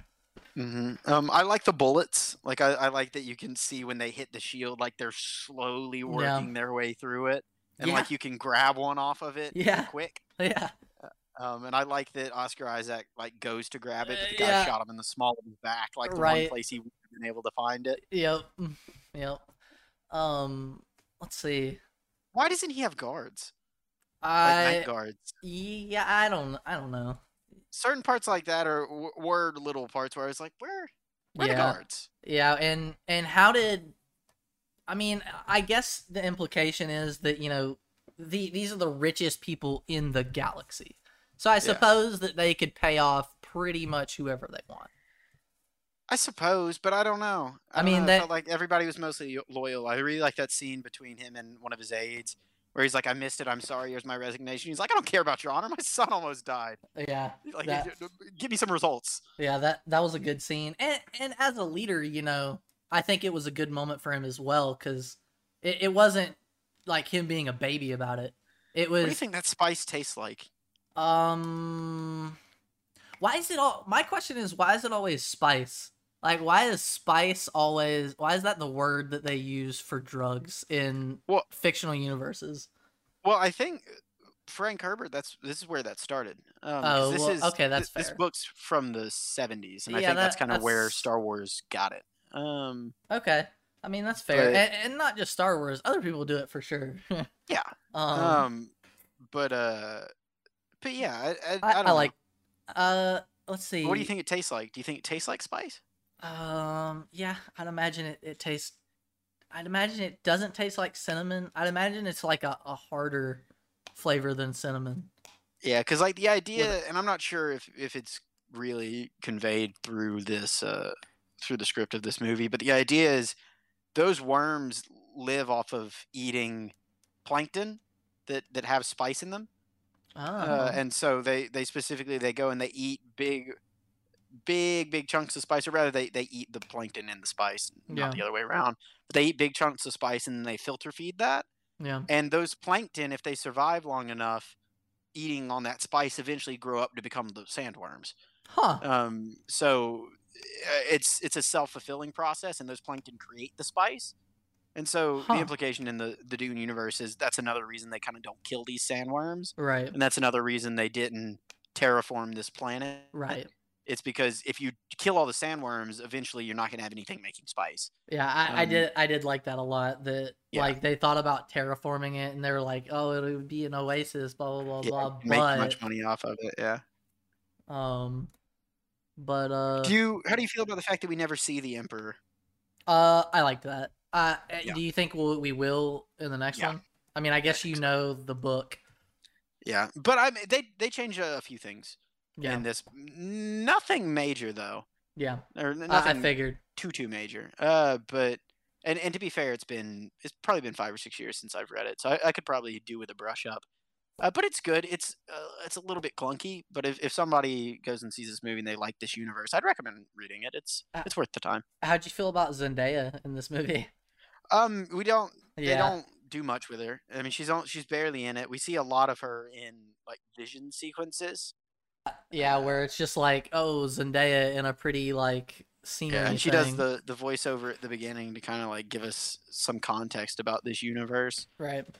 Do you think that this movie and this franchise is going to become kind of a quasi Star Wars in the eyes of viewers? Do you think it's going to pick up a lot of traction? Well, my thing is that I think that this is going to be a kind of open and shut thing. Like, I don't think they're going to try to stretch this out. I think they'll make the next movie, and I don't know if they'll make another one. Is there a sequel in the book series? Is there there's quite a few Dune books, but Frank Herbert only really completely wrote the first one, right? And then he died, and his kids wrote a lot of the other ones. And they're not as good, I'm assuming. I don't know. They're different. They cover different aspects of the universe. You don't really get the book is a lot more social commentary than this is. Yeah. It's the idea of like, spice is an analog for oil. Right. And so on. And corporations are an analog for like the Harkonnens. Right. And the Freemen are the analog for the indigenous and the people. religion in this universe, like, is it actually a religion, or are these people in the shadows kind of running things and So creating this is a an religion? analog for the Middle East? In a lot of ways it was, yes. Yeah. The book has a lot more to do with, I guess, Islamic sentiment than Yeah. this does. We don't really get a sense too much of the religious affiliations outside of the fact Okay. that the Fremen worship that worm. Right. But you see a lot of the people have the tiny little. I'm not sure if that's supposed to be a Bible or a Quran or some other religious text that they'll kind of rifle through sometimes. This Yeah. tiny little book. But so I don't know where they're necessarily going to go with this. I wouldn't be that upset if they only did another one. Yeah. But I think with this being Warner Brothers, Yeah, they that's might fair. try to squeeze a franchise out of this one. That's fair. Part of me almost wishes that they'd done this as a series. Really? Like I don't a know, TV series? Yeah, like an HBO series, because the first half specifically, it has a real Game of Thrones feel to it. It does, yeah. Like you get all the idea of all these houses and families, Yeah, and etc. and so on, and You even get like all the- stylistically. yeah, and in a lot of ways they're like futuristic knights. Like they still do a Yeah. lot of sword fighting, and bullets aren't really the go-to thing. I really, just to throw back to something else, I really like the sequence where they're dropping all those mortars from space. Oh, dude, and then you that was watch awesome. the mortar like slowly work its way Through the shield. That was so and then great. blow up. Yeah, it's stuff like that. The little Just the moments, little I think, are really, things. really good. Yeah. I like that they committed to killing Duncan, Idaho. Also, I like that there's so many weird, just off-putting, strange names in this, and then one guy's just named Duncan, Idaho. Yeah. Like that's the same name in the book. It's just such a silly name in comparison to everything else that's going on. Well, and I'm pretty sure yeah. And so, isn't Duncan, Idaho a place? I'm not. It might be. Bet it is. Yeah, I wouldn't be surprised if it is. But I also like that. I don't know. This universe feels very large in scope, but also very small sometimes. Like the fact that when they're like, "How many of the Fremen are there?" and they're like, "There's 100 camps, and there's 10,000 of them each." And you do that quick math, and that's 1 million people. Right. And they're like, the Harkonnens only thought there were 50,000. Yeah. And so, if 1 million people is a lot, humanity at this point seems to be quite scant. It doesn't seem like there's too many people running around. Like there's a decent chunk, but there's not billions on every planet. I don't think they thought that 1 million was a lot because that's a lot to them. I think they thought 1 million was a lot because their previous estimates were 50,000. Yeah, and but the you whole got to thing think is... that like all of their like history books and science, textbooks are all filled with that knowledge. So they grew up reading this stuff, and then now that's being challenged, and so they're like, yeah, oh wow. But at the end, Paul is like, my dad came here for like the power of your people and this and etc. That seems to implicate, and also like his dad, what is it, Leto? Yeah. Is like, we've got all these people that can fight for us and this and this and that we weren't expecting to have. And we don't, even when it shows that really big fight sequence where they kind of storm the palace. Yeah. There's a couple thousand maybe, but there's not hundreds of thousands of people living in these areas. And even on their previous planet, we don't really get any kind of idea that there are millions. People are separated into legions. Even when they go to the Sarkonnen world and recruit their section to go and fight with them, there aren't millions of these people. I think maybe this is just a more scarcely populated universe. Yeah, maybe. I For one also reason think or another. I also think that with the action sequences that they weren't trying to go super wide like Lord of the Rings level fight sequences. And I don't know how well that kind of thing would have lended itself like to this visual medium. I think it would have kind of been in contrast to the visual aesthetic and what was going on. Maybe. I don't know. Maybe we'll get a more distinct. Even it showed that future vision he had of him having that holy war Yeah. he talked about, well, it's just like a couple hundred guys fighting against each other. Like Yeah. I don't know. I don't know. Like I said, maybe they'll elaborate it further or elaborate on it further in the sequel. How'd you feel about when Leto was just like, when he was like, we have water power and air power, and now we need desert power. I thought he was going to be like land power, and I was like, okay, makes sense. But when he said that line the first time, I was like, that's clunky. Yeah. And then they said it a couple more times. I was like, why? That's such a clunky line. Why do they keep using it? I don't know. Like, I don't know. That was something that really stuck out to me as like, that's weird. Compared to the rest of the dialogue, it definitely did kind of stick out. But yeah, maybe there will be some weird explanation tie-in in the next movie. Yeah, or maybe everybody in this universe just has like one hokey line. Maybe, I don't know. I feel like maybe I was supposed to like Duncan Idaho more than I did. Yeah. Like he shows up, he always rolls up, and he's like, "Hey guys, like here's my vest, and thanks, man, and you should probably check the exhaust port, and like there's this, and what's up, bro?" And then he gives what's his name, Paul a noogie. You know? Yeah. And he's like, "What's up, bro?" They're all talking at lunch, and they're like, "Hey, this is like Duncan's the dude." And yeah. Whenever everybody else is talking about him, they're like, "They've got the best soldiers in the galaxy. They're trained by Duncan, and they're trained by Gurney." Like, so I feel like maybe they were trying to make him like a Han Solo-esque character, right? But it just didn't. It didn't feel like that to me. He didn't get that much screen time. I mean, yeah, I just feel like maybe he wasn't as charismatic as, and it's not that Jason Momoa can't be charismatic, because he can. Yeah, I think they should have, and maybe it's Denis Villeneuve. I don't think he really knows how to do too much in the way of charismatic people, charismatic fun, characters. Like KO kind of people. But like just be like Jason Momoa, do Aquaman, and I think Aquaman would have suited that character a lot more. Yeah. But I don't know. I don't know about Aquaman.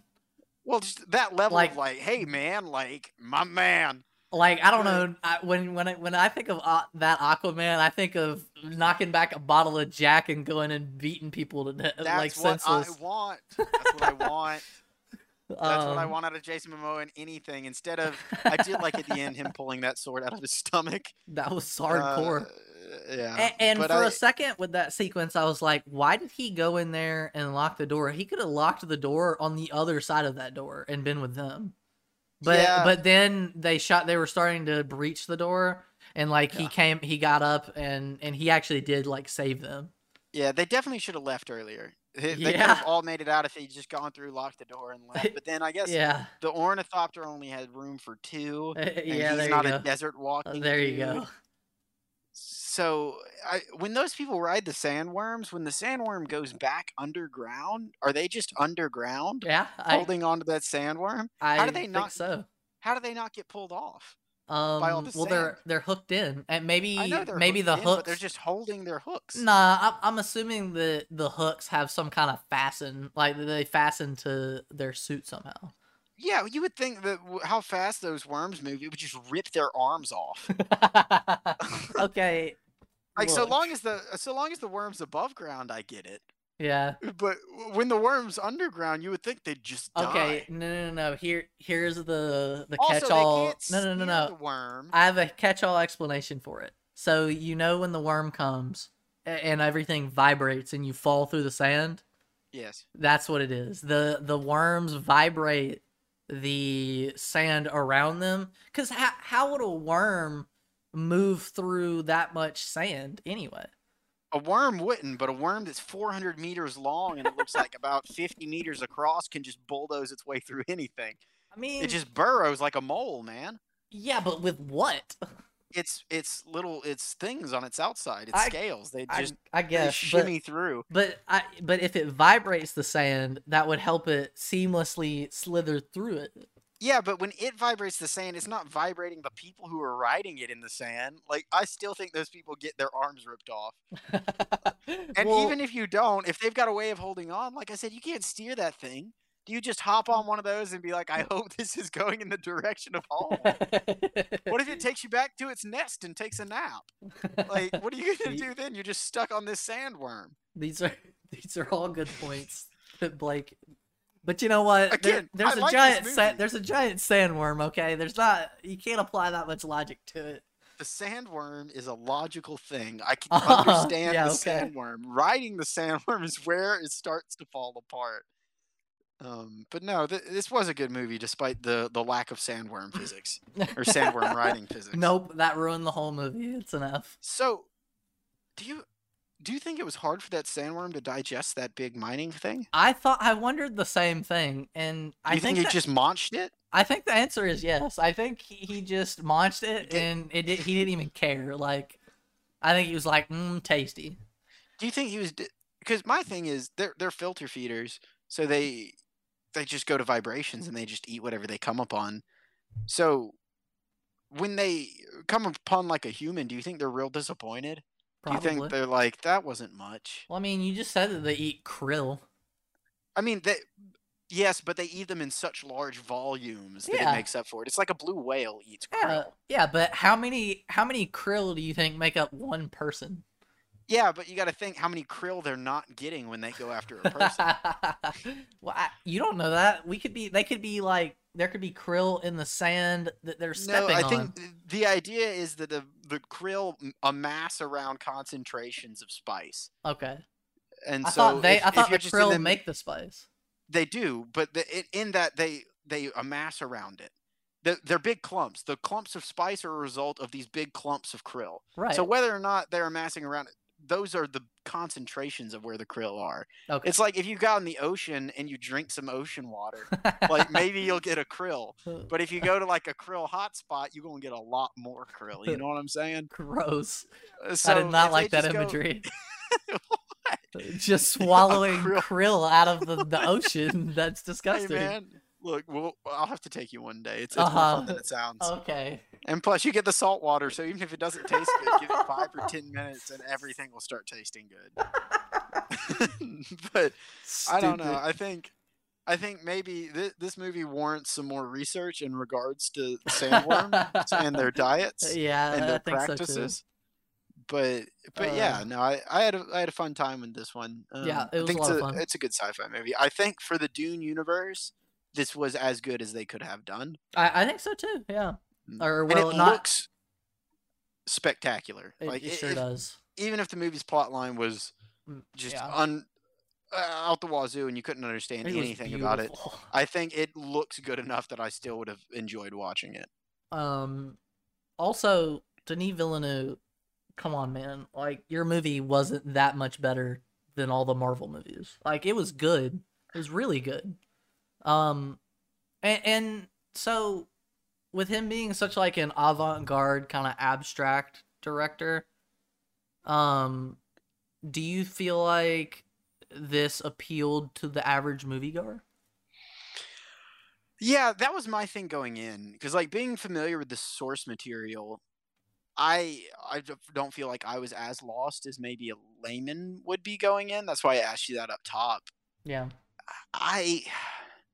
It's not as fun and like family oriented as something like a Star Wars sci-fi would be. And I don't think it's quite as approachable as something as even like a Star Trek would be. Okay. So I don't know. I think this has potential to do really well. I haven't looked at any of the numbers, and I mean it just came out today. So we'll know within the weekend whether or not it's done all right. But I don't know. I think if you want a space like a kind of tame space Game of Thrones, this is it. Yeah, I agree. I think if they really wanted to drive this home, it could have been a little bit more fun. Yeah, I don't know. As far as I like it not being more fun. Yeah, like I like that it's a little bit more grounded, and every now and then when you do hear something that's kind of like a joke, you're like, oh, that's fun. There's like a joke, but the whole thing isn't there. Right. But I'm not sure how much mass appeal it has. No, I agree. maybe 2 years from now, Blake will look back and be like, "Oh, I was a fool." Like Dune 7 just came out, and it's the largest grossing film of all time. But they have that Thanos moment. Exactly. Josh Brolin Yes. rips off his skin, and he is Thanos. He is Thanos, and he has to fight like 10 sandworms at once. He's just clubbing them. But as much as I like Denis Villeneuve, and I'm pretty sure he's doing the sequel, and I want him on that. If they continue to do movies in this universe outside of that, I think They gotta go a different play may be direction. getting someone else. Okay, yeah. Who's just not quite as. I love him, and I do think he's good, but who's not quite as morose. Yeah. Like I think you may want to go with somebody who's got a little bit more personality. Yeah. To their movies, but that's my approach. I feel like we've discussed a lot of negative aspects about probably my favorite movie that we've discussed since we started this show. Yeah. But so I don't want the listeners to think it's not good. I do think it's good. But I think this is one of the best sci-fi movies we've had in a few years. As far as a sci-fi epic, I think this is the best one we've had in some time. Yeah. Because this is an epic. There are a couple of sections, mostly in the first half, where you're like, "Oh, this is a lot." Yeah. And again, just maybe this movie should have only been like an hour and 40 minutes. They should have cut it off sooner after all that, and then given us a heftier sequel. What's the last sci-fi movie that you would say is better than this movie? Just flat sci-fi, I'd probably say I liked Interstellar better than this, but it's not like the last sci-fi epic like this that I've seen. Yeah, we'll go sci-fi epic. Star Wars. It might be Star Wars. I probably liked this about as much as I liked The Force Awakens. So, really? Yeah. I mean, for very different reasons. These are very different movies. But I out of that most recent trilogy, I do think, despite being somewhat of a copy of A New Hope, that Force Awakens is the most competent. No, it definitely of those is. films. It 100% and 10% is. Tonally, it feels the most concrete across the board. 100%. It knows what it is. Yeah. Whereas I like The Last Jedi fine, but that movie, it feels like two different movies in a lot of parts. And Rise of Skywalker's a mess. I think this might be my favorite sci-fi epic since the original Star Wars trilogy. You like this better than you liked Avatar? Yes. I feel like, and Avatar, we talked about the problems with that last week. I feel like this didn't suffer from a lot of the problems that Avatar had. I think, Avatar, great visual aesthetic. I think the plot was so-so, and some of the things were kind of hokey. But this, I feel like this nailed it. Like, I really, like the whole aesthetic, the tone, just all of it. I was very impressed with this movie. Yeah, maybe I'd put this also like somewhere akin to, for those who aren't Star Wars fans, like the first Star Trek reboot from like 2009. I'd say it's around that ballpark. As far as quality goes? Yeah, as far as quality goes, because that first Star Trek reboot movie is the best of the new Star Trek movies in my mind still. The third one's that good? Pretty good as well. Yeah, I mean, it's pretty good. But is it that good? I'd say it's better than... it might be better than Force Awakens. Yeah, I mean, to me, that's not a high bar, though. Yeah, I mean, because Star Trek, if you're not a fan of Star Trek, I'm not sure that... Well, I don't know if I'd even say that. Yeah, that first Star Trek reboot movie's really good. Okay. And the third one is pretty good as well. The second one's not great. But as far... Yeah, this is probably the first sci-fi epic in that kind of tone that we've gotten that's good in quite some time. So I'd definitely say it is worth seeing in that regard. I'd say this is, as far as like an IPO that's not like a Star Trek or a Star Wars or a Star ad title here. Yeah. This is the first thing in this vein we've gotten since Avatar. It was so refreshing. Yeah, it was nice to see. And like sci-fi is getting I feel like the past few years it's getting more of a fair shake than it had. Yep. I feel like the 2000s and even the early 2010s was a rough time to be a sci-fi film. Yep. But I feel like they're finding their feet. Actually, this is akin to like Denis Villeneuve also did Blade Runner 2049. I'd say this is a little bit better than Blade Runner 2049, and I like Blade Runner 2049 a lot. You've talked that movie up. You said you like it better than the original Blade Runner, right? Yes, I think it's better than the original Blade Runner. And I like the original Blade Runner too, but I think it's a little bit of a slog. Yeah, and don't get me wrong, 2049 is a little bit of slog as well. It's a very slow burn, but I don't know, that it makes that universe feel more believable and more lived in, and a lot of the settings and the scenes feel very genuine in a way that I feel like the original Blade Runner universe doesn't necessarily. Yeah. And that's another place where this movie has its strengths. This feels like a very believable universe. Okay. Well, I think we've beat this horse to death. Yeah. No, for sure. And then beat it some more. Yeah. Can you think of anything else? You've been watching anything in your spare time? No, nothing. Well, there's the new Gotham Knights game coming out. We were talking about the Court of Owls being in and the Batman. Yeah, it looks like they're the main villains in Gotham Knights. Yeah, are you gonna buy this game? I'm gonna see more content on it before I buy it. Because we're kind of at the point in our lives where we don't really buy games anymore. Yeah, I think the gaming industry has been in this weird, just odd rut, or maybe I've been in a rut. I don't know which, but I feel like there hasn't been a game that's came out in the past couple of years that I've just been super stoked for. Hey Dalton, that really just knocked it out of the park. What's that? Hey Dalton, what? That's adulthood. That's adulthood you're tasting. Yeah. We're getting old. Yeah. We don't like things anymore. We don't have time anymore. Yeah, maybe it's a function that, I'm harder to impress these days. I don't know. Yeah, and they're just so many games are time sinks. That's why more and more the older I get, I'll pay $60 or whatever if I can get a game that has a really good campaign that's 10 hours. Yeah. Or 11 hours, and it's just really story driven, and it's pretty to look at, and it has replayability, but I don't have to replay it because I don't have time for the massive sandbox universes anymore. Like you have to pay me to go get a new Assassin's Creed game. Like I don't have the mental and emotional capacity. I don't either. Especially after playing through all of those games being so long for But not there's some games I have my eye on. Like I know I'm really psyched for Starfield, like reading that next year, and that is going to be a time sink game for sure. But I have to get that one. Yeah, that's fair. I found that I have moved to the point where I enjoy competitive gaming, like things that pit you up against an opponent. And like Magic the Gathering, or we've been playing a lot of that. And I tend to get like a lot a Squid out game. Like, play a Magic game one week, go play a Squid game the next week. It's just gotta keep things dicey.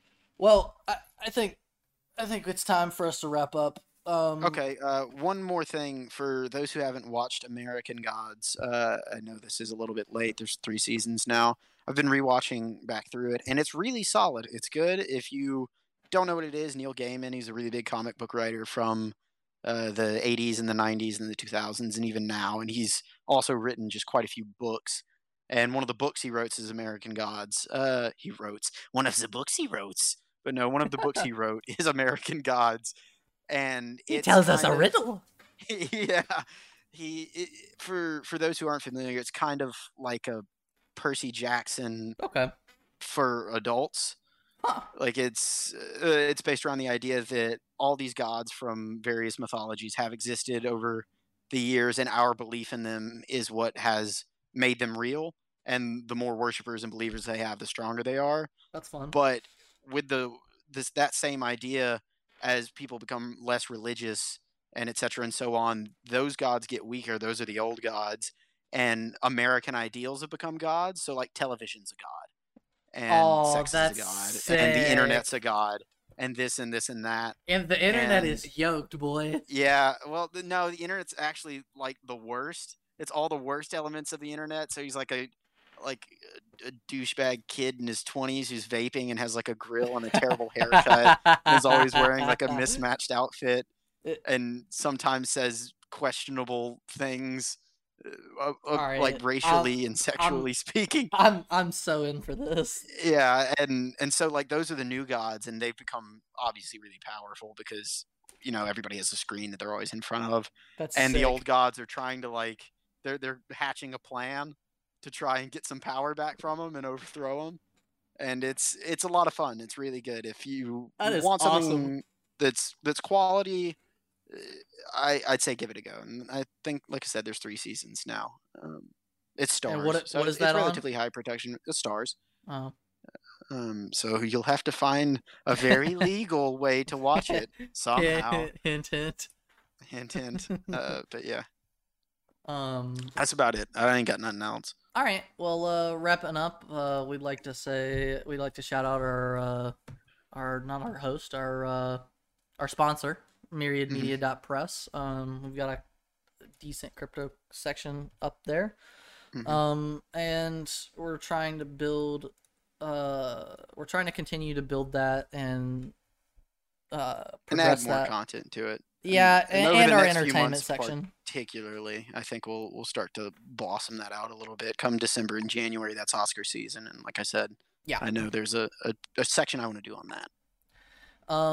We also, if you want to support us directly, you can do that via the Patreon at patreon.com/the Dork Knights. And how can they reach us, Blake? You guys can reach us at dorknightspod@gmail.com. If you have any kind of comments or concerns or questions about the show, or really just questions of things you'd like us to I'm talking all over the place grammatically today. You'd like us to talk about or go into. We'd love to have some new ideas. Eventually, we will run out of new material to discuss, and hopefully that'll be a long time from now, but it may be tomorrow. So that would be handy. And if you don't want to email us, if you just like to leave a review on whatever platform you're listening to, any kind of not necessarily criticism, but any kind of critique you guys might have, or just to like, hey, we like you guys, criticism. or we're enjoying your content, we'd love to hear it. Yeah. Or just share the show with a friend. That's the best thing you can do for us in the support department. Just be like, hey, badmouth us. Or make it sound the worst. Publicity is good publicity. Yeah, you could just go to your friend and be like, "Man, these guys are such idiots. They think Dune's good." Yeah, and then they're like, and then make sure you tell that to a friend who likes Dune. Yeah. So they'd be like, "Dune is good. I'm gonna go listen to these guys who agree with me," and just kind of stage it, and then afterwards be like, "I love Dune," and you got them. You got them good. We got them for life. Got them for life. One of the podcasts I listen to, and I know Dalton listens to it sometimes too. It's the Weekly Planet. They're great. They do what we do, but with actual production values. And they talk about their favorite way of getting new listeners is getting their listeners to lie to other people about what their podcast is about. And so you guys can do that. Be like, hey, if you love like the Joe Rogan Experience, go listen to these guys. And they'll show them. They'll be like, this is not like the Joe Rogan Experience at all. I've never listened to the Joe Rogan Experience. It's not. Well, depending on the episode, is pretty good. I know he's become a very divisive figure over the last year. He sure and some has. Change, but I like Joe Rogan. Yeah, I mean, some of the stuff he says, cool. I think, is a little bit extra. Outrageous. But he seems fun, and the amount of people that he has brought into his social sphere, I think, is fascinating. It sure is, isn't it? It's just such a strange array of folks. But that's about it as far as the contacting us. I can't think of anything else to let the kiddos know. Yeah, we really had to sprinkle in Joe Rogan in the middle of letting them reach us. Yeah. We do have our tangents. Exactly. But is that it? Is that it for the week? Can we leave them? Can we depart? We can depart. We can tell them to stay frosty. For a look behind the scenes, guys, it's 3 a.m. When we're recording this. Sure so is. if we sound tired, it's because we are. It's because we are. We're a little out of it. But yeah, y'all take it easy and stay frosty. Stay frosty.